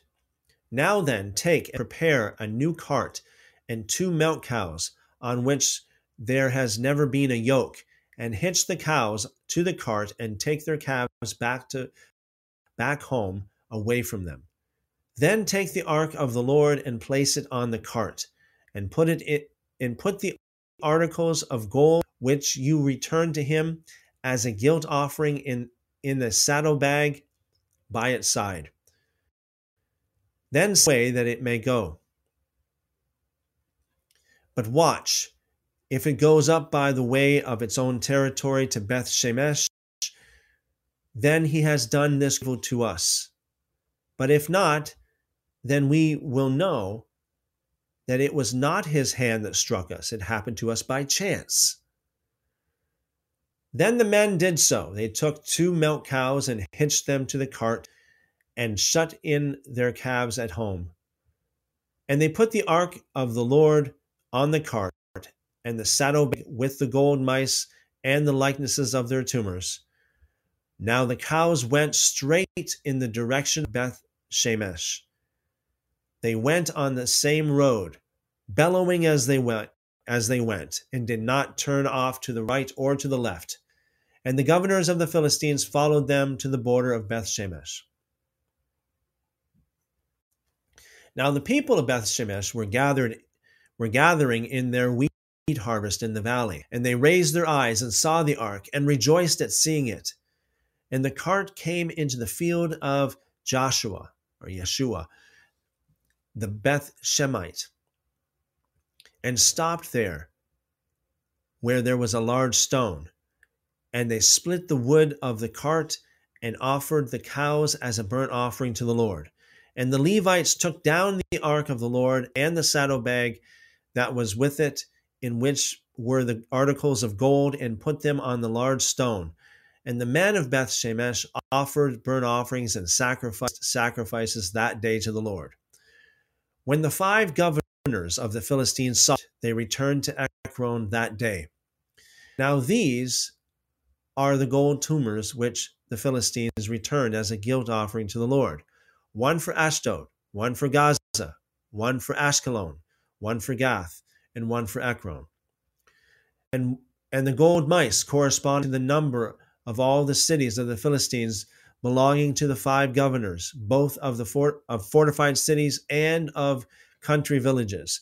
The large stone on which they placed the ark of the Lord is a witness to this day in the field of Joshua the Beth Shemite. Now he fatally struck some of the men of Beth Shemesh because they had looked into the ark of the Lord. He struck 50,070 men among the people, and the people mourned because the Lord had struck the people with a great slaughter. Let me just stop here for a second because I'm just thinking about the ark that they say is in Ethiopia. And they say like the reason why that they don't show it is because really it's not like a piece of merchandise that you put in a window in a store in a mall or something like that. It's not to be shown to common men. It's not, it's the most holy article that's ever existed.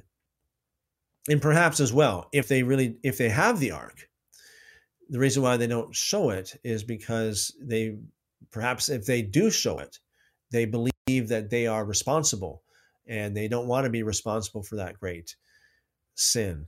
And this could be as well. Like that decades ago there was a famine that hit Ethiopia as well.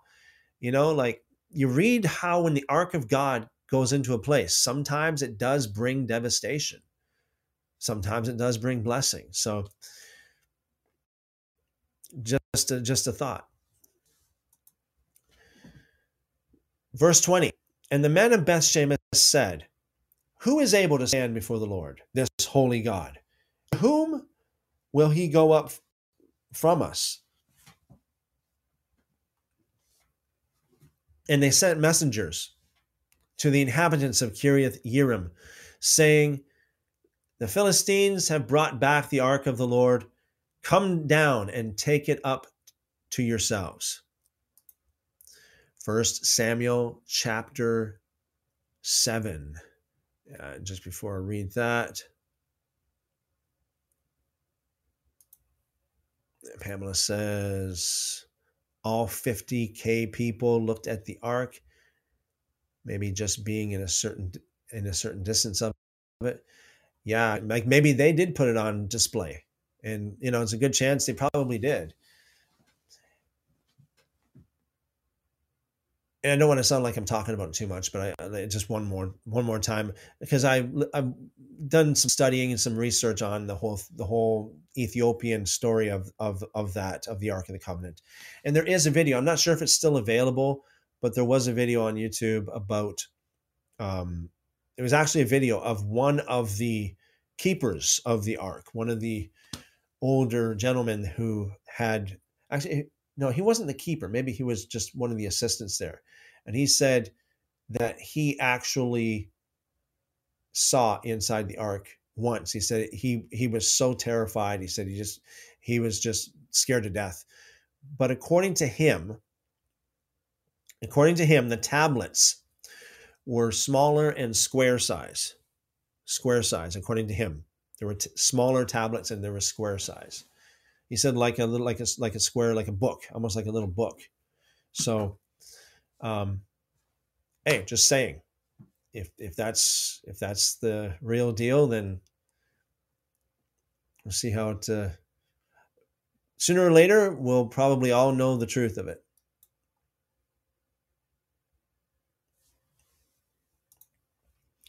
First Samuel chapter 7, and the men of Kiriath Yearim came and took the ark of the Lord and brought it into the house of Abinadab on the hill. And they consecrated his son Eleazar to watch over the ark of the Lord. Again, Eleazar is the Hebrew form of Lazarus. Lazarus in the New Testament is Eleazar, actually. In the Greek naming conventions, often put S at the end of a name like Marcus, Lucas, Ananias, Jesus or Yeshua, Jesus. And so they took Lazarus, Lazarus, Eliezer, to watch over the ark of the Lord.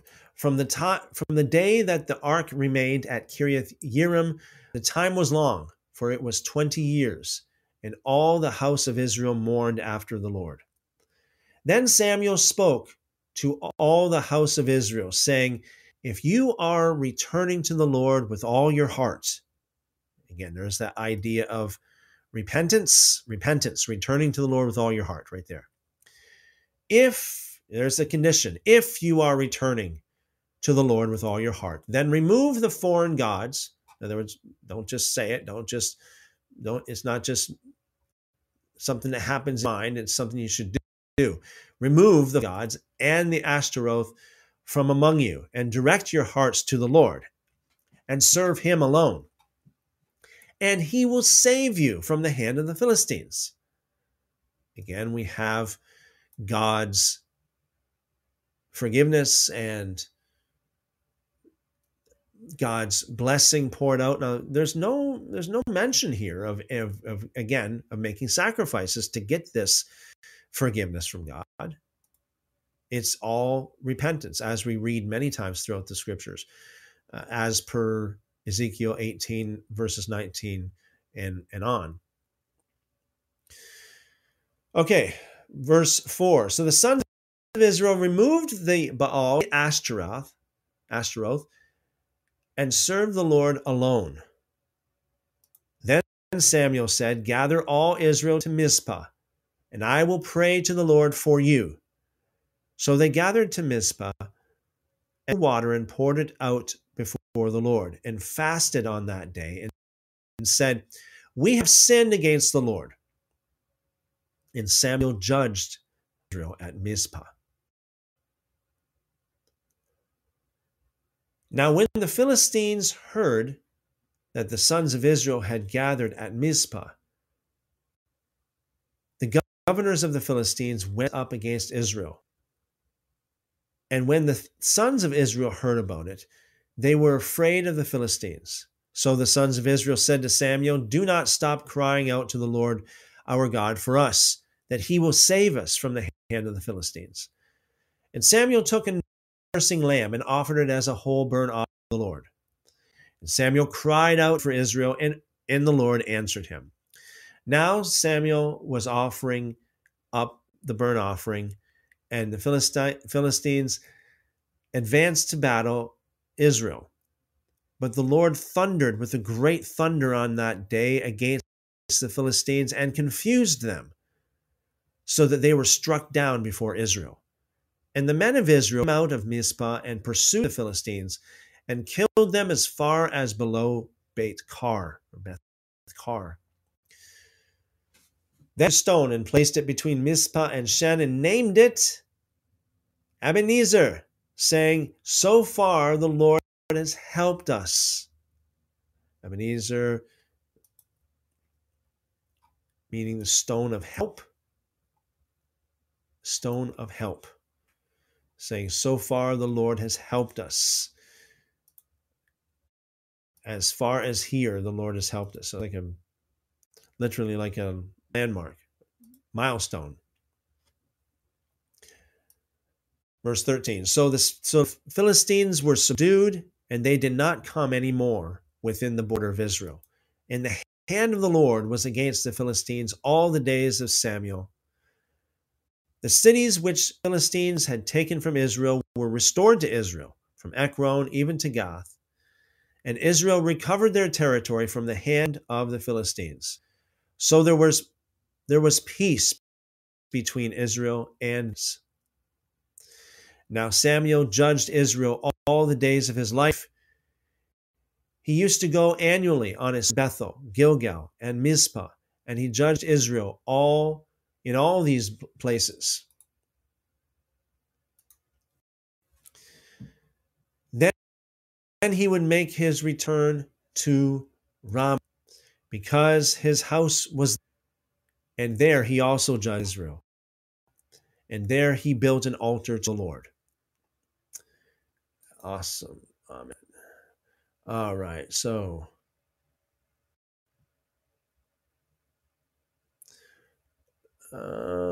very interesting.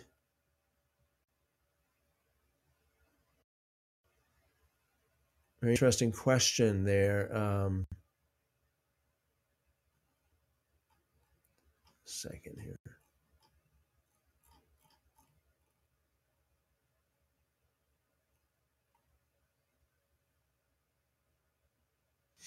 Yeah. Easter equals Ashtaroth. The name could be similar, but you see, anything that ends with like oath or oat is literally, as far as I understand, it would be plural. So let me just double check that in the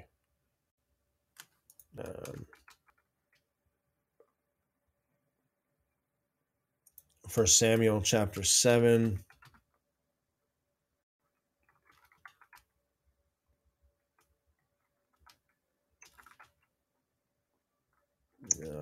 Just give me a second here.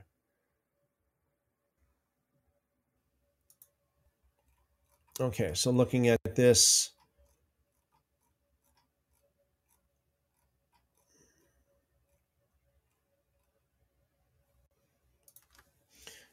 Ashtaroth, that would be plural. So again, let's look at the Strongs here.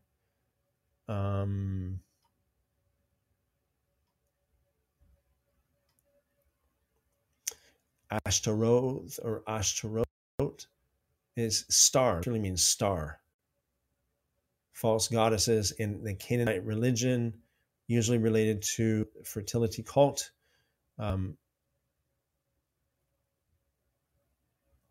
Yeah. So it would be plural.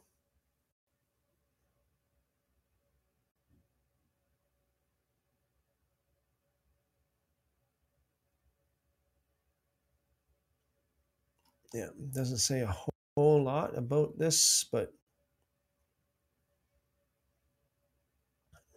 yeah, that would be basically what we're looking at there.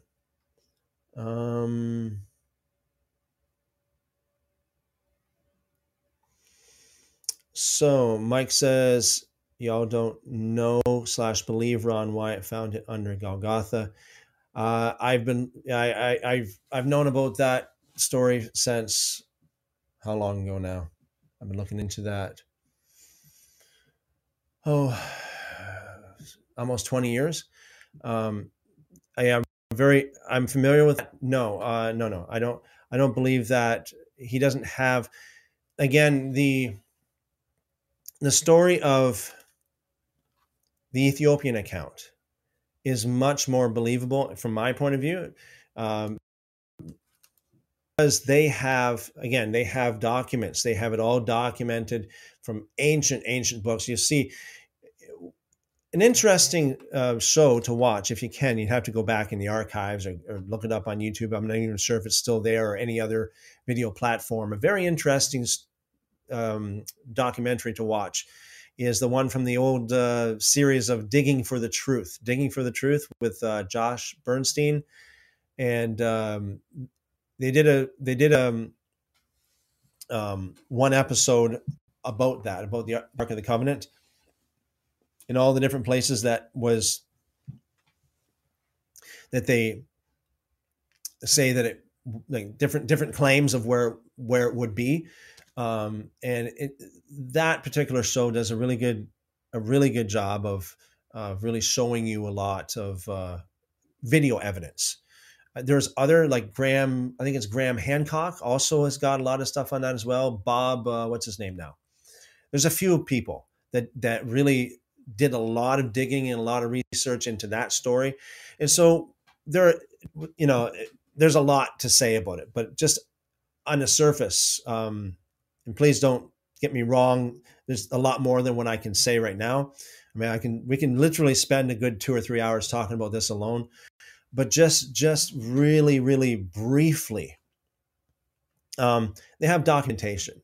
They have ancient books that takes all of the historical documentation, again, with all of the detail.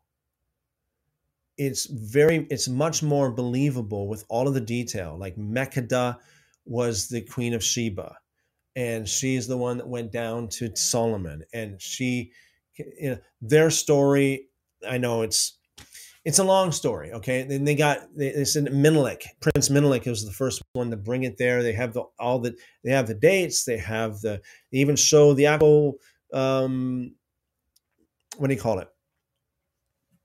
The actual path that they took to get from Jerusalem to where it is today. So they have all the documentation. They have a lot of names and dates, which makes it a lot more believable. They have archaeological evidence. Like I said, okay, it rested over here for a number of so many hundred years. Then it was taken over here for so many hundred years. And they have, like, what I mean by archaeological evidence, I'm talking about like the big stones, rocks that, like, it's really hard to tell you. It's better if you watch the video, you'll see it. It's like this huge. It's like a big plateau, rock plateau, and they showed that there was holes that were drilled out of the rock. That they said this is where the ark like rested for, like, during the years of 600 to 900 or whatever. And these holes that's drilled out are in the exact perfect measurement of the Holy of Holies. And again, they have names. They have the names, and they got everything all traced back. All, like, the priests and the Levites and the keepers of the ark, where they were rested, where they're like, there's this one place. It's like, okay, the guy who looked after the ark for this number of years, he's buried over here, and then the ark traveled over here. Like, very, very detailed, very, very detailed. And they also have what they claim to be. Okay, I'm just saying what they claim to be. They have other what would you call it, furnishings of the temple too. They have the basin where they put under the basin they would use to catch the blood of the sacrifices. They brought that out from the store, from their heavily locked armored doors, right? Heavily locked doors. They brought this out. This is the basin from Solomon's temple. This is the breastplate that the priest would use. Not necessarily the breastplate, but the actual. They had the frame of the breastplate. They had a number of different things. The forks. We just read about the fork. Had the forks and all kinds of different things like that. Graham Hancock, on one of the videos that he did, they actually pulled out the silver trumpets as well. And again, these things, you look at it, it's like they look really, really ancient. Okay, it's like super ancient. They look like they could be thousands of years old for sure. All right. And then you have, like, these Atungs, these men throughout thousands of years who literally gave their lives for this, all the way back to the time of Menelik, literally gave their lives for it. So it's like, if it wasn't the real deal, why would there be, like, hundreds of men who gave their life, literally gave their lives to watch this ark, to keep it? And then you got all the stories of, a lot of these people that were watching the ark. A lot of these men would die young. A lot of them would die with cataracts. A lot of different things that was going on.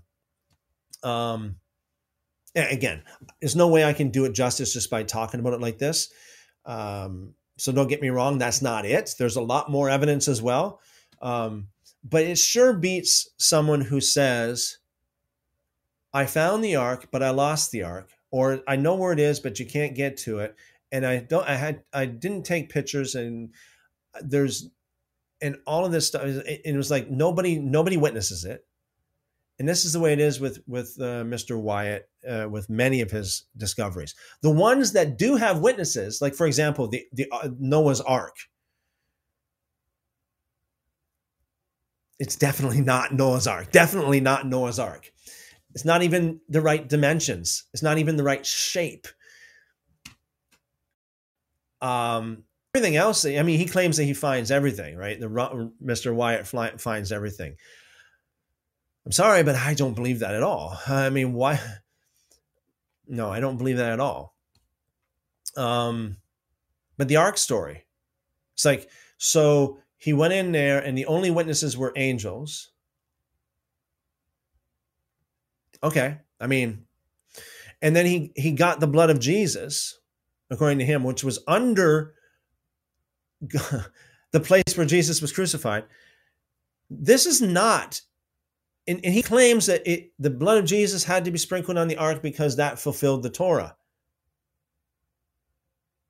That does not fulfill the Torah, because the Torah says the blood has to be sprinkled by the right people, in the right way, with the right instruments, all these things. It can't just seep through dirt and grime in the rocks and somehow fall of itself without a high priest and not in the Holy of Holies. I mean, it just does not work. It just does not work.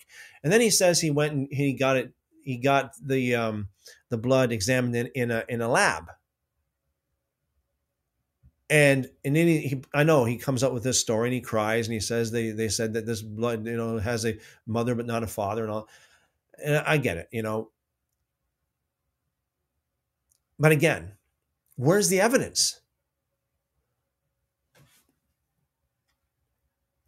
What's the name of the lab? Where's the documents from the lab? Who was it were you talking to? Where are your witnesses? Who was it? There's no witnesses. There's no documents. There's no pictures. There's no nothing. Nothing. There's absolutely nothing. And it doesn't even fit. Just like the Noah's Ark doesn't fit the Bible, neither does the story of the Ark of the Covenant fit in the Bible either. And so there are people, unfortunately, out there. There are people who are very well-meaning people, and they really believe things. And I'm not talking about people who believe Wyatt. I'm talking about people like Wyatt, where they really believe things. And, I get it, but there's a lot of people out there that are very, very delusional. And I don't say that in a condescending way at all. I mean, that's just the way it is. A lot of people are like that.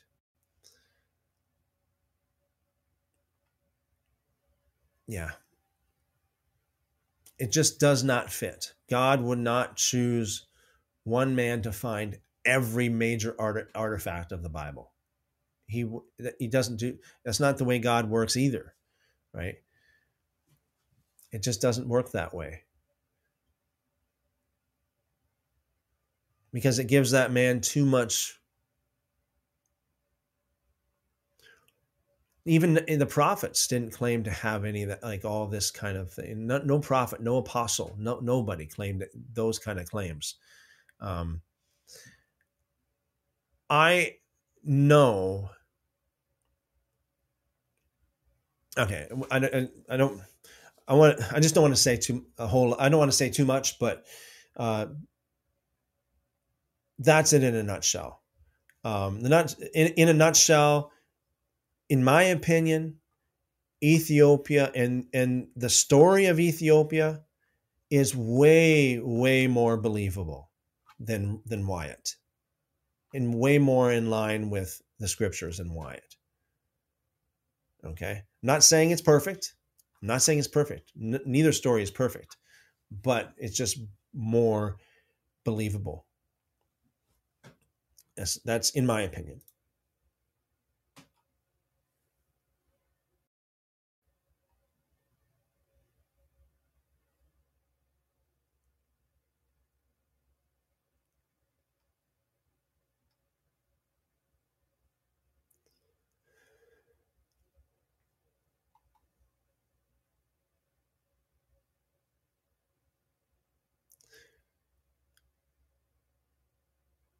Yeah, Pamela, you're right as well. The Bible, I believe that is in the Apocrypha, where it says that the ark was hidden by Jeremiah and the location is unknown until we are gathered to him. Yeah, so that's the thing. I mean, if that's true, if that's true, then Wyatt is also false and Ethiopia is also false. Okay? I mean, I'm just being open. Well, I think everybody should come to the table with an open mind and being humble about this. If that's true, Wyatt is wrong and Ethiopia is wrong. Because that claim was hidden on the other side, not in the land of Israel today, but on the other side of the Jordan.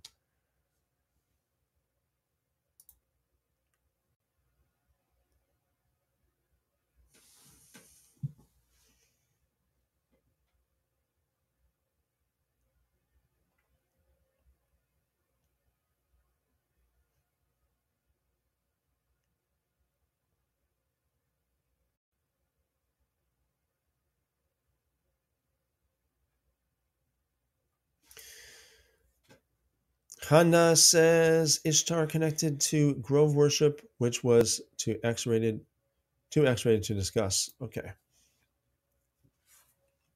Yeah, some really crazy things.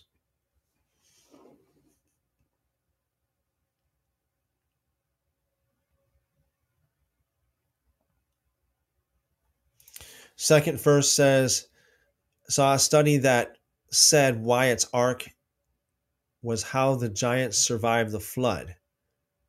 Crazy stuff. Yeah, that's one thing I didn't hear.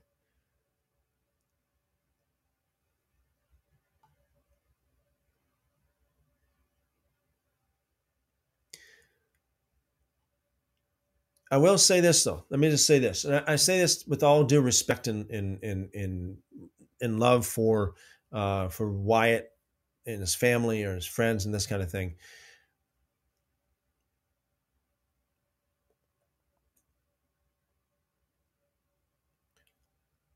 I'm trying to find a better way. I'm trying to say this in a good way.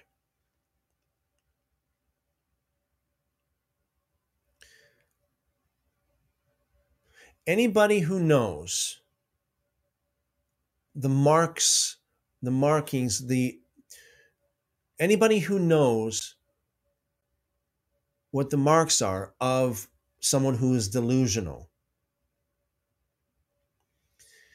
it seems as though Mr. Wyatt fits the profile perfectly. Okay. And again, I'm not saying that to, you wouldn't believe how many people, when I've been talking, I've actually spoke about this a lot, and you wouldn't believe how many people who've said to me, hey, I am an atheist, and what you said about Wyatt is making me really start to believe that perhaps you guys are a little bit more like Christians are a little are more reasonable. People, the number of people who have said to me that my view of Wyatt really helped them to come back to help them to understand that not everybody believes that kind of thing, that there are people that actually challenge Wyatt. And to people who actually say that my view of Wyatt gave them hope for Christianity, that not all Christians actually believe this. Pamela asked a question. Do you think Noah's Ark is still on Mount Ararat? Bible says it rested there. I think rested means not permanent, but where could it have gone? People show aerial view of it or where it was. Okay, so this is what I think about that. I'm thinking about it like, so that would have happened, I'm trying to think, 4,000, 5,000, 5,000 years ago? 5,000?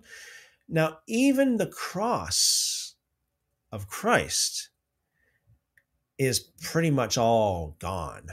At most, there is a church that I think it's the Church of the what is it now? The Church of the Holy Sepulchre. Church of the Holy Sepulchre, excuse me, claims to have a little piece, like a little sliver, like a little tiny bit of the wood from the cross of Christ. And they have it locked up, lock and key, you know. Again, you can see a video on it. So if something 2,000 years old, to the best of everyone's ability, there's only a little tiny little, like,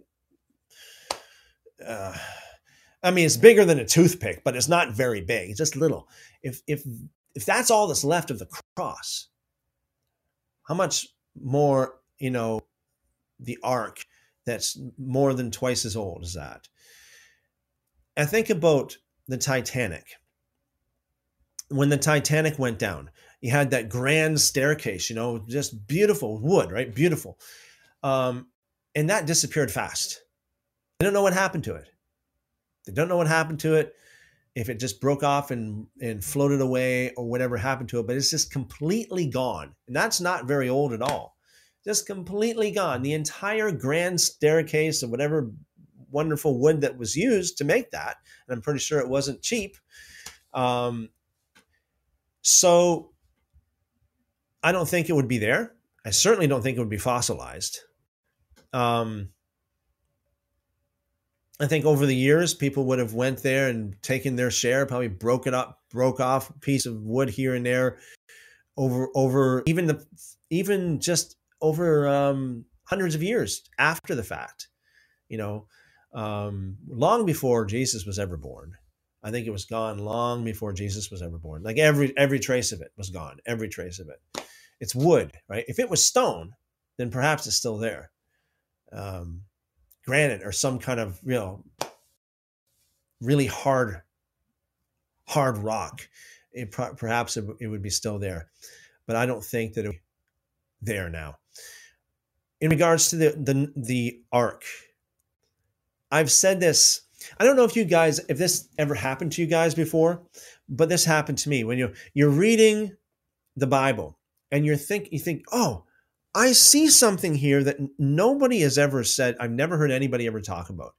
And you see it and you talk about it. And then later on, like could be days, weeks, months, even years down the road, somebody else that's totally unrelated to you, totally no connection to you at all, saw the exact same thing. And that happened when I was reading the story of the ark. Noah's ark. The word ark actually means box, like the Ark of the Covenant. It's a box of the covenant. So as I read it, Noah's ark was not a ship. It didn't have it wasn't shaped like a ship. A ship is shaped with the pointed. It's shaped to cut through the waters in traveling. That's how it's shaped. Noah's ark didn't have to be. It wasn't something to travel in. It was just something to float, right? It wasn't a traveling vessel, so it didn't have to be shaped like a boat. I don't think it was shaped like a boat. According to the scriptures, it was shaped like a box. And I saw that for years. I'm like, this says box, and the dimensions is a box. It's not a boat. It's not a ship. It doesn't even have any shape of a ship whatsoever. And wasn't that long ago, actually, maybe about 5 years ago now, it was brought to my attention. There was this, you may know about it. There's a Jewish website by the name of Chabad, chabad.org. And one of the leaders from that, one of the leading rabbis from that website, one of the most famous Jewish websites, one of the most famous Jewish organizations in the world. So somebody was watching a video of this particular rabbi. He passed away now, but he's not with us right now. But he did a video and a demonstration of Noah's Ark. And guess what he demonstrated. Guess what he had a drawing of Noah's Ark. It's like someone came to me and said, you're not the only one that says that Noah's Ark was a box. Rabbi Gordon. And I looked at it. I'm like, no, really? I was shocked. I'm like, you got to be, really? Show me, right? And the video, Rabbi Gordon on Chabad.org, and he pulls it out, and he has like a demonstration, a drawing of Noah's Ark, and it's a box. I'm like, hallelujah, hallelujah. Regardless of the fact, whether it was shaped for travel with the pointed front or not, I don't think it was. I think it was a box, but regardless of the fact, the shape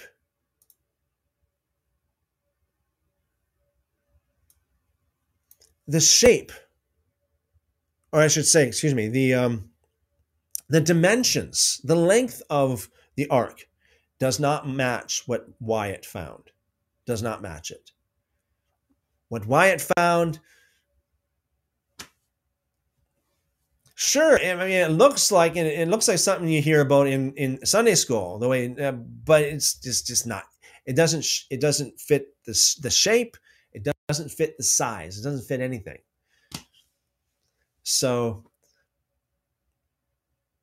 yeah, that's how I see the Ark of Noah's Ark. Anyway, I think that it is.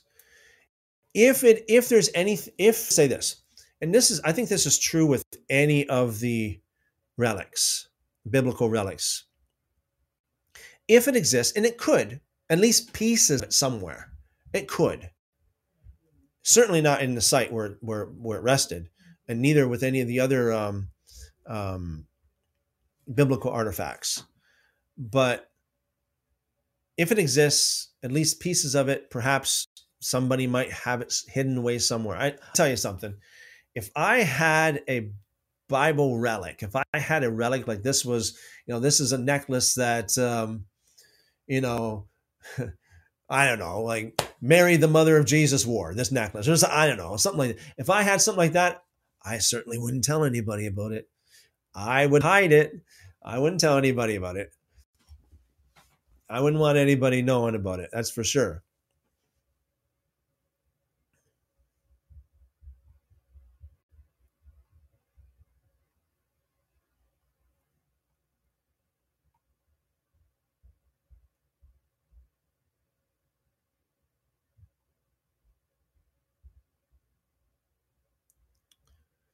Yeah, Khanda says Revelation 11:19, and I appreciate, some people they just reference, and I get it. Some people just put references down of like, the Bible, this particular chapter and this verse.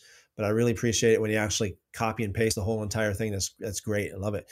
The temple of God was opened in heaven, and there was seen in the temple the ark of His testament, and there were lightnings and thunderings, and an earthquake and great hail. Yes. So when Moses was on the mount, it says that he was shown a pattern in heaven. It's like a blueprint. Like he saw things in heaven. If you read the Legends of the Jews, there's a lot more detail in there about how Moses was supernaturally, like he got a vision. So in heaven, he saw the tabernacle. He saw the Ark of the Covenant in heaven, and all of the furnishings of the tabernacle. So all of that, I think that was there. The heavenly tabernacle with the heavenly Ark of the Covenant and all of that stuff has been there since long before Moses and always will be there. Moses, he made a replica of what he saw in heaven. That's basically what it says in Exodus. So he saw the tabernacle, he saw the three different parts or the areas of the tabernacle, the courtyard, the holy place, and the Holy of Holies. He saw the table of showbread in the incense in the Ark of the Covenant. He saw all that stuff in heaven. And that's when God said, okay, now you can make make what you saw here on earth.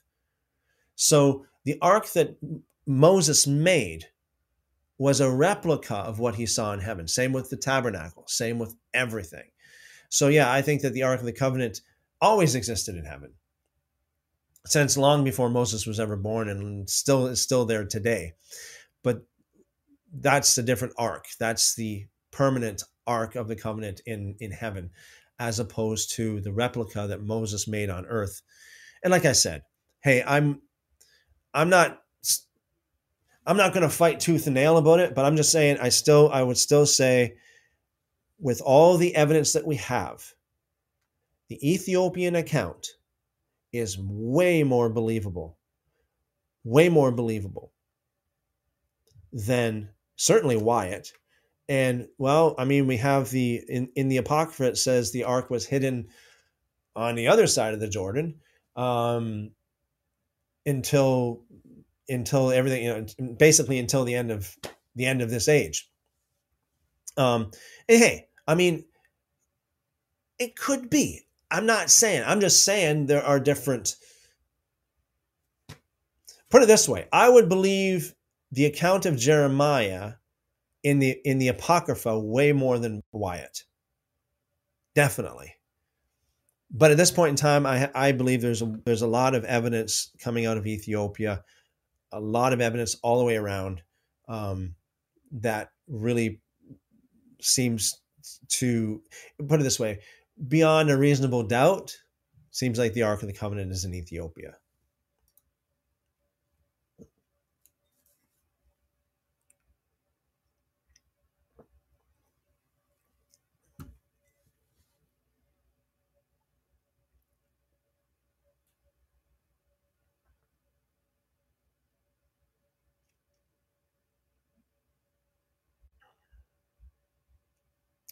Yeah, Pamela says, if it was nowadays, people would have saved all of this stuff.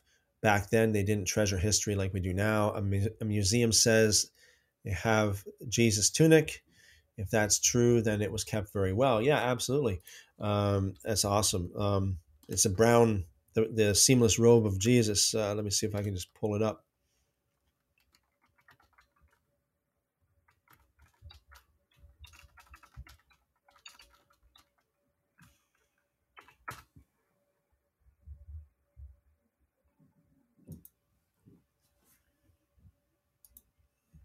Yeah, but last I heard, this was in a church in Germany.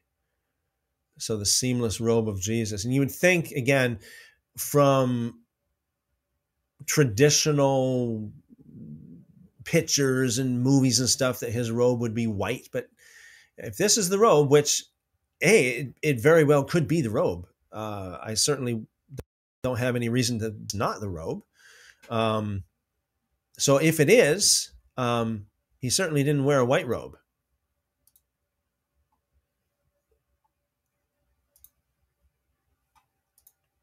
Oops.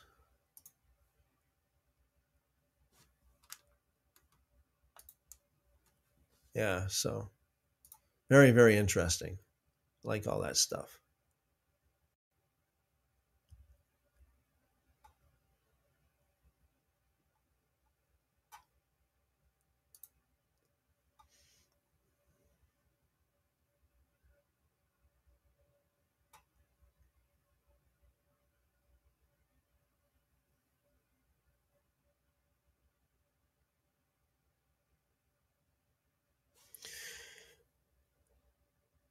Okay, so tomorrow night is a very special night. We have, I have a pre-schedule. I actually scheduled this days in advance.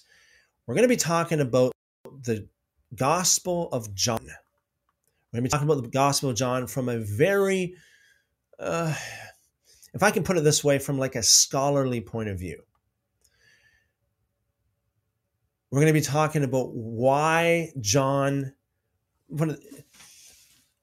they say about 90 to 93% of all of the Gospel of John is not found anywhere in any of the other Gospels. And there are things in the Gospel of John that are very unique. Let me just put it that way.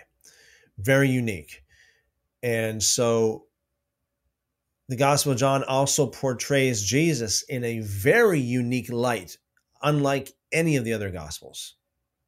It's much different than the Synoptic Gospels. And that's the reason why we have, the Synoptic Gospels over here, the three, the Matthew, Mark, Luke.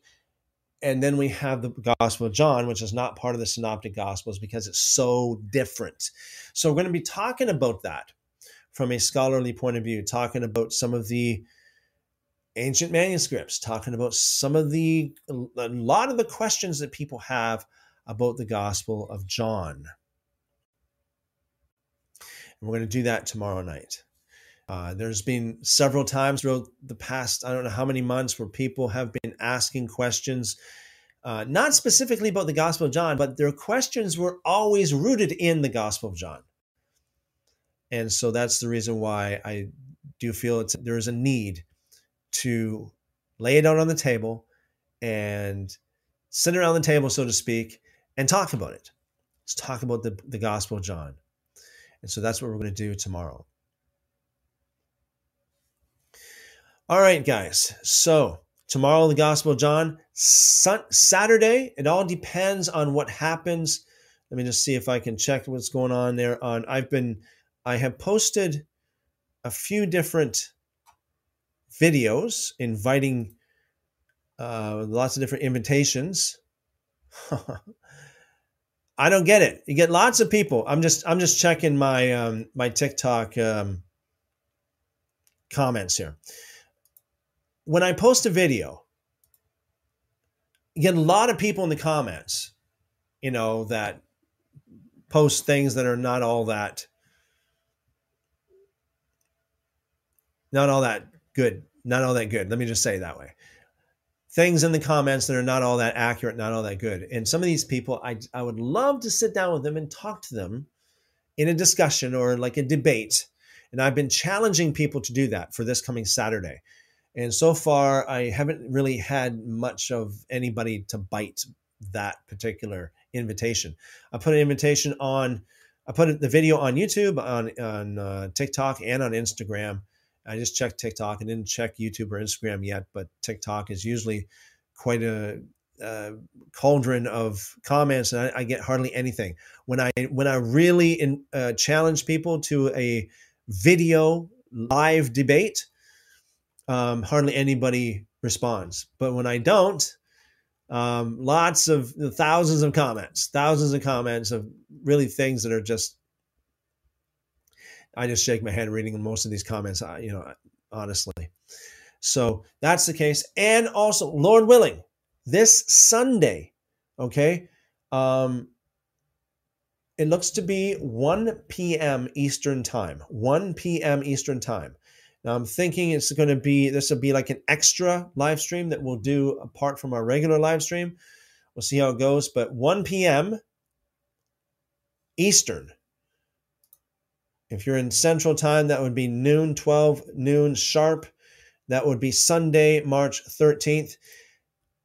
I will be on live with another guest talking about Paul, talking about the epistles of Paul. So there's another person that's coming on here. This other person is also someone who believes in following the Torah, but they have a different view than I have on Paul. So we got some things scheduled for the next 3 or 4 days, right? At least 3 days. Tomorrow, Saturday, and Sunday.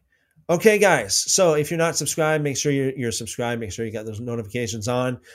Make sure you're able to jump on and join in. We got some very interesting things we're going to be talking about between the Gospel of John and between having live debates with anybody who's really interested on Saturday, as well as my discussion with actually, it's another creator from TikTok, but I'm going to be having them here on YouTube Sunday at 1 p.m. All right. So I'll talk to you. See you guys hopefully tomorrow night, Lord willing, 7 p.m. Eastern. You guys are awesome. Thanks for your questions. Thanks for your comments. Thanks for your fellowship. I appreciate every one of you. I appreciate your point of view. And yeah, thanks again for watching. As always, I pray the Lord bless you and keep you, make his face to shine upon you, lift up his countenance upon you, and give you wonderful, wonderful shalom. Amen. Amen. See you tomorrow.